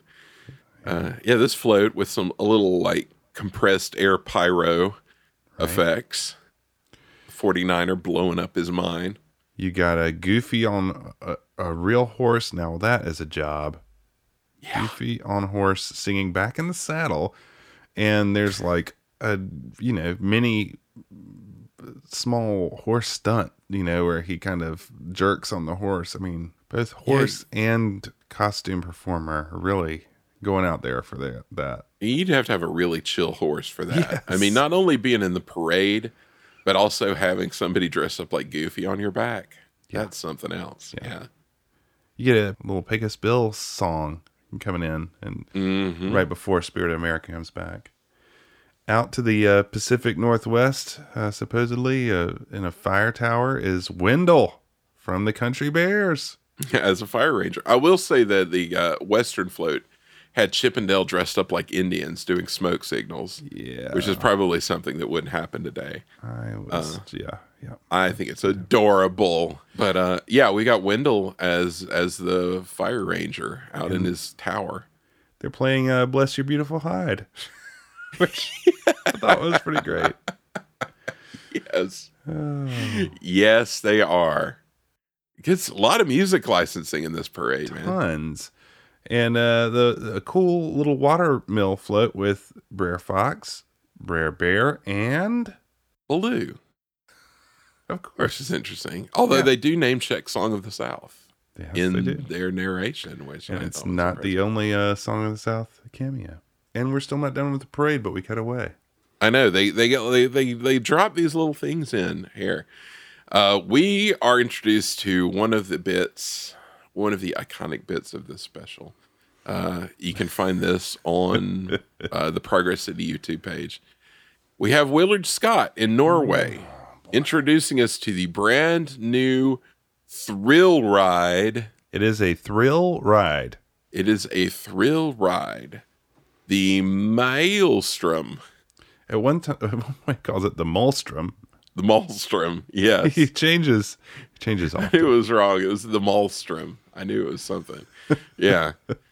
So we see a scene of the dedication with Crown Prince Harald of Norway and all the Norwegian people in the crowd looking like they're about to pass out in the sun. And I thought it was kind of weird they dedicated the pavilion with When You Wish Upon a Star. Yes. And then, they had some ballet. Right. Yeah, their cadre of fancy dancing, some headbands on the dancers, which is not the only time we'll see that. It did seem a little slightly incongruent with the gravitas of the Crown Prince and his speech. And then of course, there's the like 5 billion balloons launched kind of unceremoniously behind the just like a Maelstrom building. huge dump of balloons like out the top of like the fortress there. I just don't know how many balloons they put out, but it was ridiculous. It is absurd. Yeah. And you to know, what end? another thing they don't do, and and Right. the doves coming out. Yeah. So they give us a little peek of the dedication, but they'll be back with more later on. Yes. And we go to commercial with more Carol Burnett sitting with the White Rabbit, and I guess it's Perla, maybe, Yes, from Cinderella. right. And Sitting around, and she wishes America happy birthday. they're in the Black Lodge, just hanging out. Yes. Yeah, they are. I don't know, the isolation chamber where they filmed all these. I don't know. So we come back with a big promo for something very new and exciting. I can't wait to talk about this. Yeah, talk us through this. Okay, so this is 1988, July 4th. They're going to take us live to the brand new Disney MGM Studios opening next year. They do an overhead shot of the streets of America, which was New York Street initially. Okay, so they do a flyover, and looks like the sound stages are done. It looks like there's nothing around the streets of America that's done. There's all these like cars pulled up. I mean, it's very clearly a construction site. Like, it is not finished. I remember being so confused about this when I was a kid, and now I understand why. It's very confusing, and it seems extremely out of context, and it seems to have so little to do with the theme park that's coming. Right. With the theme park, or with the 4th of July, or with anything really. But it does happen at this kind of center street, if you will, of this, which they will eventually, put backdrops of all these other cities. There's a building that kind of looks like the Flatiron Building that they focus on, and it is also featured in the Magical World of Disney opening, to the point where I was like, what is the significance of this building? Which it must be that it was the first thing that they finished that like was thematic. That had to be it. It was like literally the first thing that they had up. Because, I mean, you think about this is long before the park opened. And it's so weird to me now that it's like, oh, we come to you live from the Disney MGM Studios, which just really did not exist. And is like a dirt lot. That park had a very short runway of planning. So I can't even imagine what was even said at that point. I mean, like, I guess they were building at that point. But, it couldn't have been done much further planned out before that. Exactly. Well, my question to you is, we have this musical act. They do, New York on this New York street. Mickey's at the grand piano. But talk about the Black Lodge. Are they on the actual streets of America, New York Street, or are they on a soundstage? That is a great question. I wondered the same thing, so that makes me think it might have been a little bit of both. There's some where they're definitely out there because they've got the big floodlights, but then there's some where they show them on a kind of like shiny surface. So you would think that was in a sound that's stage. Got to be a soundstage, yeah. It's the why magic did they of do Hollywood. this? There's no Bette Midler to like guide us to give to places. I mean, you can't make this stuff up. There's Mickey at a grand piano, clearly miming, not that I expect Mickey to play the piano, but it's just very fake. There's like these flat, like string light, tiny sign it that is like says rope New lights York from like with- Christmas displays. Right. It says like New York with a big apple on it. And then right above that is a Disney MGM Studios sign, which is cool. But it is like they're in like the monolith from 2001. That's They're just exactly in the right. void. The women are wearing Tina Turner outfits with Tina Turner wigs, and the men are wearing white tuxedos. It's very bizarre. And this, to me, is like Eisner. Oh, this pure Eisner. And, I expected the lady singing New York to be like a person, but I don't think she was. She has kind of like a Linda Ronstadt like appearance, but Not Linda Ronstadt. And I love that. I thought they were mannequins at first, but they are in like each level of the buildings. Yes. There are like ghostly people in white tuxedos. Yes. Like just kind of like rocking back and forth. So that was another thing that was really bewildering to me, because I was like, is that a reflection of the people dancing? Nope. It's the real people. That singer reminded me of Madeline Kahn in Clue. Yes. Oh, yeah. That's a good call. That's a good call. Yeah, no mention of her, so she must have been nobody, but it is really strange, and not enough like discussion about what the theme park's going to be. Nothing. I mean, they fly over the sound stages, but that's about it. But like that's literally all they could show, because there was nothing else, and like those crude New York sets, and they're like from the New York street, as if like anybody knew what that was. So yeah, very weird. Very weird. Someday we'll have to talk about the MGM opening, because that's another. Oh yes. That's a whole. I mean, where did they get all these dancers? Well, I mean, the Norway opening, this place, the grand finale of this special, which we will get to, just tons and tons of dancers. Orlando is rich with dancing talent. Yeah, apparently so. So the next part of the special is my favorite part. Yeah, me too. Me too. And really, if you're not going to watch this special, please go watch this part. It starts like around 38 minutes. Please watch it, because what we're about to talk about doesn't really make any sense in the context until you see it. No. So I feel like all the specials of these times had like a quiet moment. A gravitas, where they would pause, right. Like the gravitas moment. They did this in the Christmas specials, where they would pause and have like Reagan and Margaret Thatcher come on, and do a like, oh, in this holiday season we think about things, and have a little solemn message of whatever. And so we're introduced to Miss America, Kehlani Rarafko, who I remember being Miss America because of that name being amazing. Mm-hmm. And she's in Liberty Square by the Liberty Bell, and, gives a little like humble message about, the meaning of America and the people and the whatever. Expertly turning between two cameras, switching back and forth. Yes, absolutely. A master of the switch. And so we get a little footage of Mr. Lincoln from Hall of Presidents, a little appropriate audio clip of El Royal Dano. And then it, it's kind of like a standard issue, like, oh, good feelings, montage of America, and with like little audio clips from like Hall of Presidents and American Adventure. But then it goes bonkers. Yeah. I mean, they take a hard tack towards civil rights protest footage with anti-slavery voiceover. And then they throw in Nixon resigning, and it's just off to the races. It's just everything against the wall. In my notes, I just had radical written. I mean, it kicks off with like the guys at the Olympics doing like the Black Power salute, that moment. Then it has Nixon resigning, and then it goes into, it like kicks in with like, I guess it Stars and Stripes Forever, if I remember right. And it's got it all. It's got the New Deal. It's got like the voiceover from It's a Wonderful Life with immigration. That's the first one. Yeah. Yeah. And it's got like, it has FDR and JFK and LBJ and Robert Kennedy, like a quote from Robert Kennedy. And it's got a quote from The Grapes of Wrath.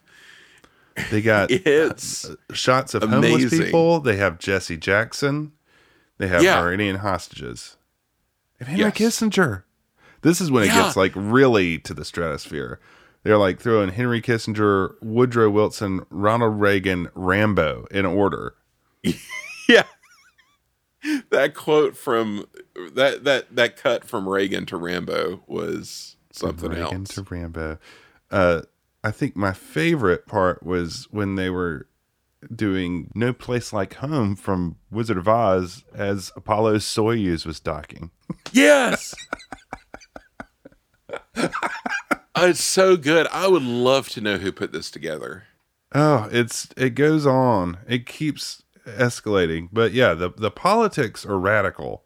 Yeah, they really are. I was so surprised by like, it is like, New Deal flag waving. Black Power. Yeah. name it. It's crazy. You got a little Will Rogers in there. You got a little, I don't know. But yeah, by the time it hit, like, It's a Wonderful Life, like George Bailey giving the speech about, America and, the little people, and then cutting to Grapes of Wrath. I was like, man, this is out there for 1988, heart of the Reagan era. I know. It's just hard to believe that the center would hold this at any point in time, but here we are. So we are back to the parade with the grand finale. Yeah, and just back into the parade. Yep. This was the part that used to really stick out to me, of course, as a child of the 80s. The California float with the BMX bikers, roller skaters, and skateboarders. Yeah. Pretty cool stuff. Cool dudes. They are playing the Beach Boys, but the Beach Boys are playing actually Wipeout. playing the Beach Boys. Yeah. And we end it with the castle float, which immortal castle float. And then we head back over to Epcot. Yeah, we're back in Norway, and this is really, none of the Willard Scott bits are a good look for Willard. This show at the time left me with a huge disdain for Willard Scott. And so now we've got Willard creeping on the Norwegian cast member, who is very uncomfortable. I mean, he is literally creeping on her. At one point says, everywhere you go, there's fireworks. Her confused look after he says that. Yeah, she's so confused and wants to flee. Thank goodness we're saved by a quality montage of the Norway Pavilion, which I feel like this song is stuck in my head when I go to the Norway Pavilion. I mean, this is ingrained in my head. Yeah, it's so good. So many details, many of which are now lost to time. Good footage of the Akershus buffet in days of old. A lot of close-ups. Yes. Of things. Close-ups of fish. Yes. And everything, like woodwork. And it's something we would have done with our video camera. Yes. Just very high-speed montage. Of course, they got the thrill ride at Norway Pavilion. Thrill ride. A brand new thrill ride. So another teaser for Norway, and later in the show, we'll see what the thrill ride's like. But until then, let's head to the Rivers of America for Lee Greenwood on the Liberty Bell. As I have in all caps, why? I was surprised to see Lee Greenwood pop up here, because I thought, in my recollection, we were not regularly have Proud to Be an American forced upon us till the Gulf War. This is before that. This is like a cheap shot getting it in before it was a standard issue. Yeah.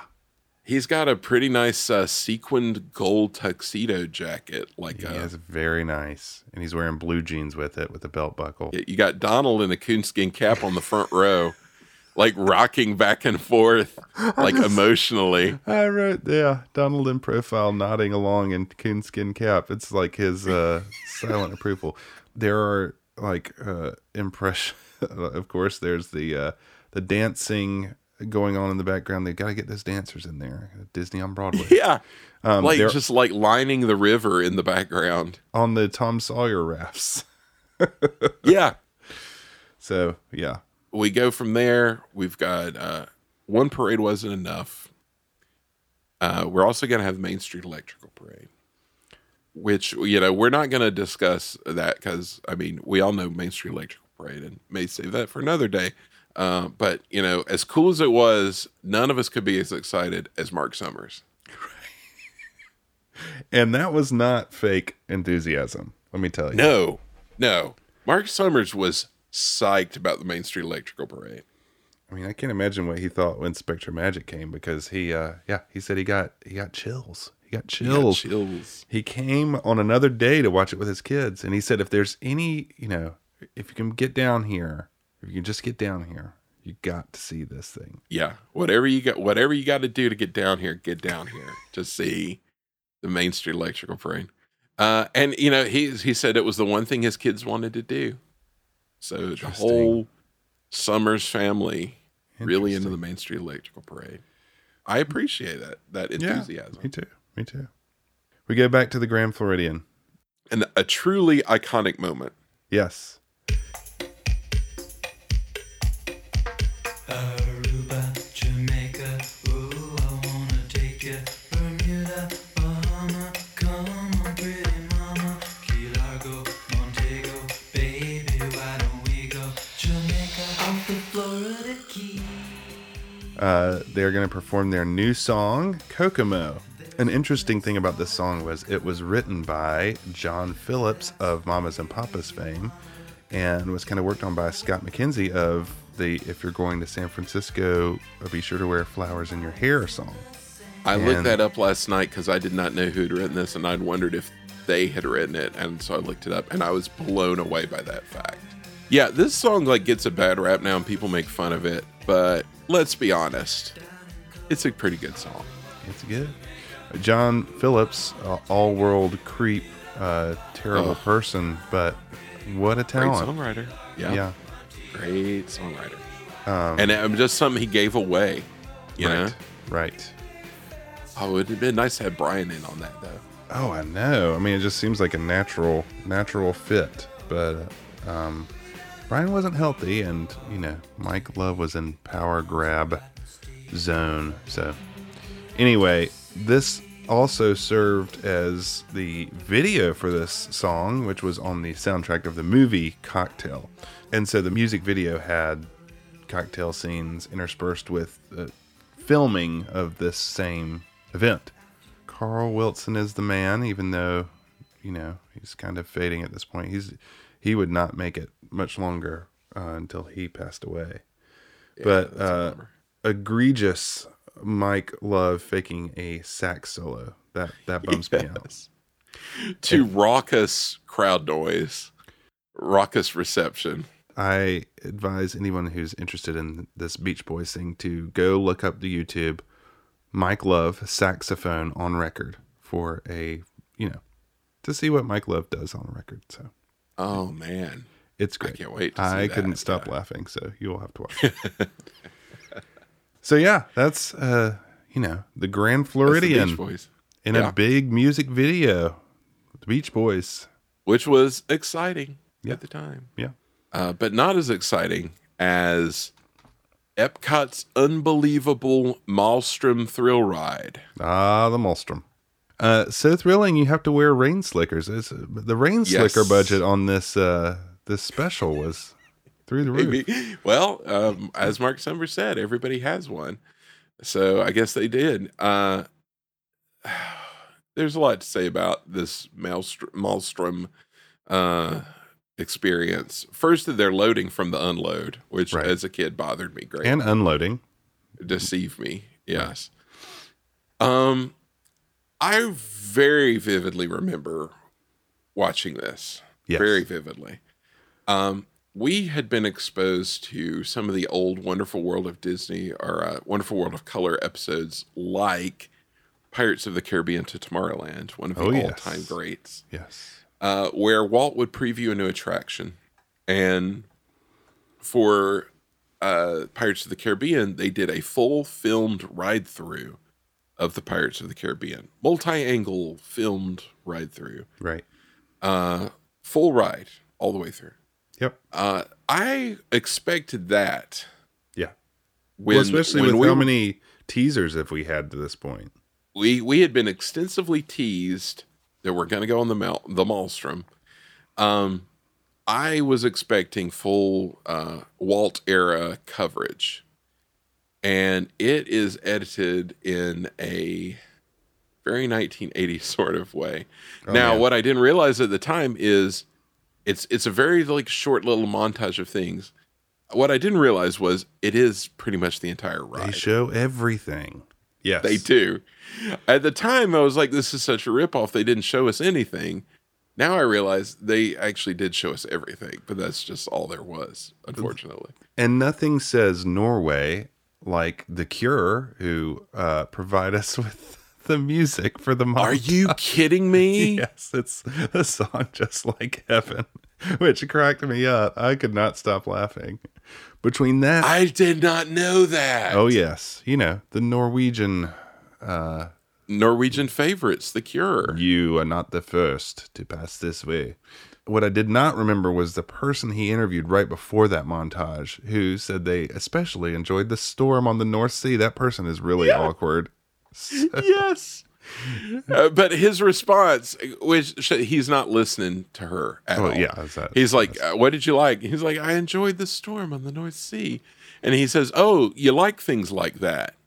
Well, that's great. I got to remember that to respond mean? to people. Yeah, I don't know. It's like, I'm not even listening to you. Yeah, they make a big deal. Willard's too chicken to ride because he's there and he's a bok chicken, and as he says, and he cuts the ribbon and sends them off in their rain slickers. But he's not going because it is way too intense a thrill ride. Yeah. So Also, intense. this is the kind of proto Splash Mountain, Cali River Rapids thing of getting really wet equals being thrilled. Like, they make such a big deal. Like, there's a rain slickers, and there's like the North Sea. It's like raining twice as much as it does in there, and they're like, looks like they're just throwing water on people, and they're like laughing as they get like soaked. It's like, people love getting wet. People love it. So that is the Maelstrom, the exciting new thrill ride. I remember being so excited for it, and we actually went down there because it had technical problems. Yes. And did not open on time, or maybe it opened and then closed again. I'm not sure really what the story was on that. But we were supposed to be down there on vacation after it had opened, but it was still closed for work. And that was the same trip that I did the Wonders of Walt Disney World program, which RIP, which I wish they still did for kids. And as part of that, we went backstage at Epcot and went around like the ring road, and they had all the vehicles, the boats, sitting out on like the grass behind the pavilion. And I was like, oh my gosh, it's like getting the inside scoop here. And like asked like the cast member who was doing the thing, like what the scoop was with the ride and everything. But yeah, that was super exciting, even though I was totally ripped off that we couldn't ride the ride. Right. Yeah, it was a big deal. We've seen a lot of things, but we got to remember this is the 4th of July. So you got to end with a bang, a patriotic bang. And boy, does it. Yeah. This is part of the show where I would start tuning out as a kid. Yeah, I remember I don't really remember this that much. And now I know why, because we probably cut it off. Yeah, we would wait till the end of the Maelstrom and then we would cut it off. But now we've got Rita Moreno and Tommy Tune and a cast of thousands in the Castle forecourt stage doing a patriotic, truly spectacular review. Yes. And this goes on for, I didn't even look, but it's like half an hour. It's over 20 minutes, yeah. There's 7 minutes that go on before Tommy Tune or Rita Moreno even come out. 7 minutes. Yeah. It kicks off with a montage of George M. Cohan songs, which, yeah, but I mean, not even just like Yankee Doodle Dandy or Over There, but like deep cuts, like Harrigan. Yes. And, this was 30 plus years ago, which is a long time ago. But even then, I would say George M. Cohan, not at the forefront, especially his deep catalog of the American imagination. We were probably only kids in the 80s who knew what Harrigan was. I would think so. I don't know. It wasn't. So we have a very long montage of George M. Cohan songs. And then Tommy Tune arrives. Tommy Tune weirds me out. I'm trying to think if this was like my inaugural Tommy Tune exposure, which of course I always thought it was hilarious because his name is Tommy Tune. So as a kid, that's funny. I did not see the Welcome to Our World special, which is a 1975 special where they debut Space Mountain. And he's in that. I did not see that till I was grown. So I did not know he had a long history of, and he's just like kind of like a hippie in that. Yeah. But he's like establishment, 80s establishment here. Silver Fox, Salt and Pepper. Yeah, a little salt and pepper creeping in. So he's got this act with like Shirley Temple. Yeah, she's just like tiny and he's gigantic and she's like a baby. I don't get it. What's the thing with babies? I don't know. Babies aren't. That's not entertainment. Adults as babies. No. No. And she does like Good Ship Lollipop, which is just bad. Bad. Yeah. It goes in with like the whole 80s waif, like Annie shtick. I feel like it's all of a whole. Yes. And I don't know much about tap dancing, but it seems fairly basic. It goes on for so long. They don't even do the thing where they whip their arms and legs around, you know? And he's like a legendary like choreographer dancer, and it is pretty basic stuff. Right. Like they're doing all this like sort of like 1930s standards, like putting on the Ritz and stepping out with my baby, like all this like Fred Astaire kind of stuff.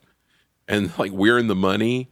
It's weird because it doesn't have anything to do with 4th of July, but it's just kind of a review of, you know, American songbook kind of stuff. And this is where I'm talking about. It feels like Broadway, like we've got to push Broadway entertainment. Like, get some We're real in the entertainers. Money and when they do We're in the Money, I don't know, 70 other dancers come out. I mean, it's an absurd amount of dancers that come out in like red outfits with gold bows all over them. I mean, and they're throwing money around. It's weird. Yeah. Like you said, the entire Florida dancer market must have been totally tapped out for this special. Go to New York. So we've got that. And then we've got Rita Moreno comes out doing Yankee Doodle and kind of hitting on the guys. She's kind of vamping. The traditional Yankee Doodle and then the contemporary version of Yankee Doodle, which just made me a little queasy. Yes. Yeah, a little bit. And oh my gosh, it just goes on and on and on and on. To the point that when they hit the last song, it made me very happy. Because then they just cut to doing Golden Dream with a very loyal rendition with interpretive dancing. Yes. Much like the interpretive dancing to When You Wish Upon a Star at the Norwegian opening, we've got interpretive dancing to Golden Dreams, to a guy and a lady who do a very nice rendition of it. I mean, that guy, I was like, that's not Bob Moline, but man, it sounds just like the guy. Yeah, yeah. It's yeah, great. And they're singing it, I think. They're singing it for real. And got the interpretive dance. And then ends with, yet again, an insane amount of balloons. Yes, and I might add that women come out with like Revolutionary War garb with swimsuit bottoms, which is just a little bizarre. Yeah. Well, like while he's singing Golden Dreams, like beside him, he's got like the wounded drummer. Yes. From like the Spirit of 76 or whatever. Yeah. Just kind of keeping guard over him while he's singing Golden Dreams. I know that. But it's like everything they could think of. Everything a giant they could think of. Tapestry of Nations Statue of Liberty that rises up with the zillion balloons in front of Cinderella's castle. Levitates up in front of Cinderella Castle, while they release 1 billion balloons. But that's not all. Nope. No, folks. First, we get a shout out from Eisner. Yes. It was exciting to see him pop up. He's there on site. With Roger which I Rabbit. thought was nice. Yes, of course. And introduces the finale, which we're going to get some fireworks. We're going to get some Sandy Patty. Mm-hmm. Which, as a kid, again, a funny name. So I thought that was fun. Sandy Patty. And she was somebody that you would see at like Washington, D.C., 4th of July. When they mentioned that she made such an impression at the Statue of Liberty rededication in 86. So you think they're trying to recreate that moment here. Oh, yeah. Liberty Weekend. Liberty Weekend. Yep. Before Copperfield made it vanish. And let me tell you, Sandy Patty is a lot. Yeah, I remember not liking this when I was a kid, and I had a hard time watching the end of it. I mean, She is very talented. Yes. It's just a lot. Also, they keep talking about this fireworks display. They don't really show much of the fireworks, because I've been there on the 4th of July. It's really cool. And, New Year's Eve, they'll put fireworks all around the park. Very neat. Yeah. And cool to see. Anyway, Sandy Patty. More of that, less Sandy Patty. But yeah, It's just she's out of belting it out, but control. it's Yeah. kind of intense. It's very intense. Very intense. It makes me wonder when they started doing all that for the 4th of July, like fireworks wise, but I have a feeling they were pretty big even back then. Well, they kept talking about what a giant display of fireworks it was going to be. I feel like it was pretty big back then, but who knows? Yeah. So Sandy Patty sings us out. Yeah, I mean, it was spectacular. It was spectacular. As you were saying before we started doing this, there was a lot packed into this special. Quite a bit. It really gets out of hand on that Broadway review. I mean, that's like a third of it. Yeah. Because I kept watching the time and I was like, well, what else is left? Because there was still a huge chunk of time left. And then when they went to that show and it just kept going and going, like, man, they really had the entertainment budget back then because they were pulling out all the stops. The budget for this had to have been, I don't know, approaching Mickey's Birthday Land numbers, right? It's just huge. Yeah, right. It measured as quantities of Mickey's Birthday Land, it is up the scale. Yeah, it's got to be just for, a TV special. Just to get the MGM Studios ready for that. Yeah, exactly. They probably had to work overtime to get that rope light thing up with the Big Apple on it. Yeah, but that was it. And man, we taped it and we watched it. So It just goes to show you how effective like this stuff is for marketing and it's a shame they don't do more of this stuff now.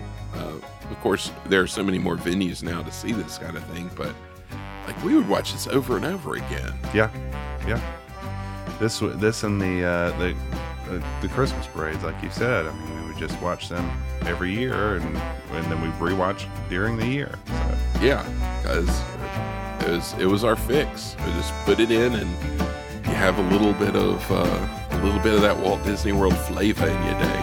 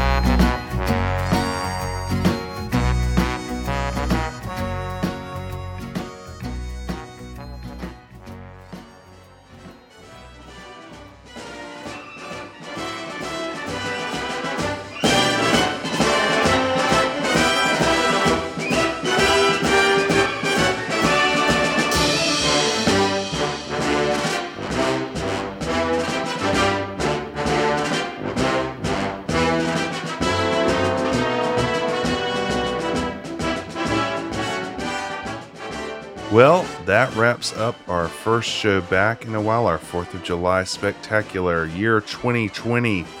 We're looking forward to already have a bunch of ideas for 2021, so look how far we're planning ahead. I know, it's very exciting. Yes, so please reach out to us on social media. You know Michael's handle, Progress City USA.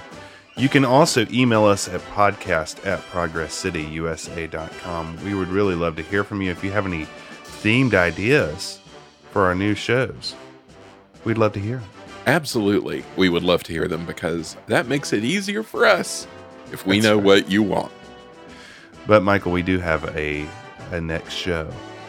Do you want to tell our listeners where we're headed in the month of August. Well, let me tell you, a little fun fact about me is I hate the heat, which is why I live in Central Florida.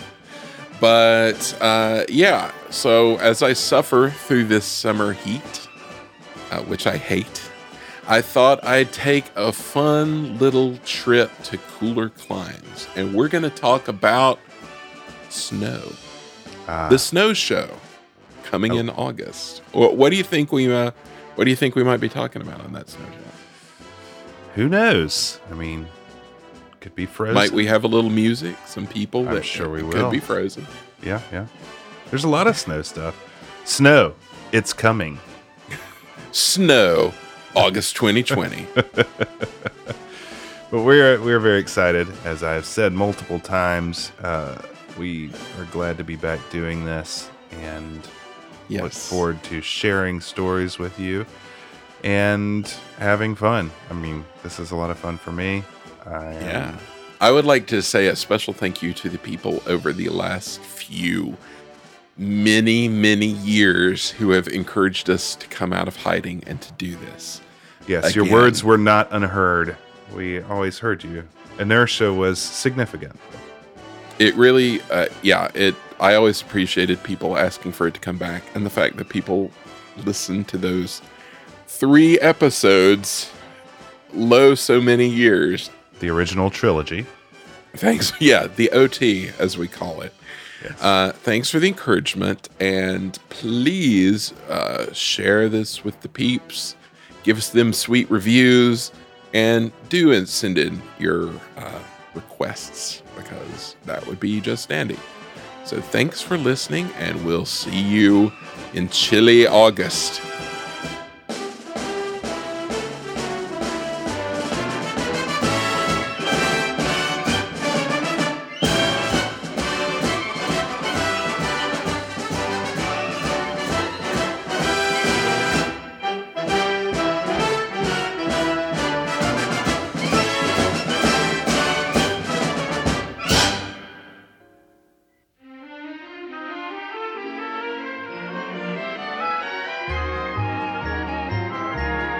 Right now, it's time to go. Remember, everything you've seen here in our all-electric city is really possible today. So if you know any cities looking for a new springtime of progress, tell them about Progress City. Thanks for joining us. They call it progress, progress. Our time is at an end. We'll be seeing you again next time at progress, progress. We'll meet in Progress City, USA. You've been listening to the Progress City Radio Hour, created by the folks at ProgressCityUSA.com. We're also on Facebook and Twitter at Progress City USA. If you want to contact us, please write podcast@ProgressCityUSA.com. The Progress City Radio Hour is recorded at Arbor Ridge Studios in Chapel Hill, North Carolina, on the web at arborridgestudios.com. The title theme was composed by Jeff Crawford, whose music can be found at jeffcrawfordmusic.com. Please join us again soon for another Progress City Radio Hour. They call it progress.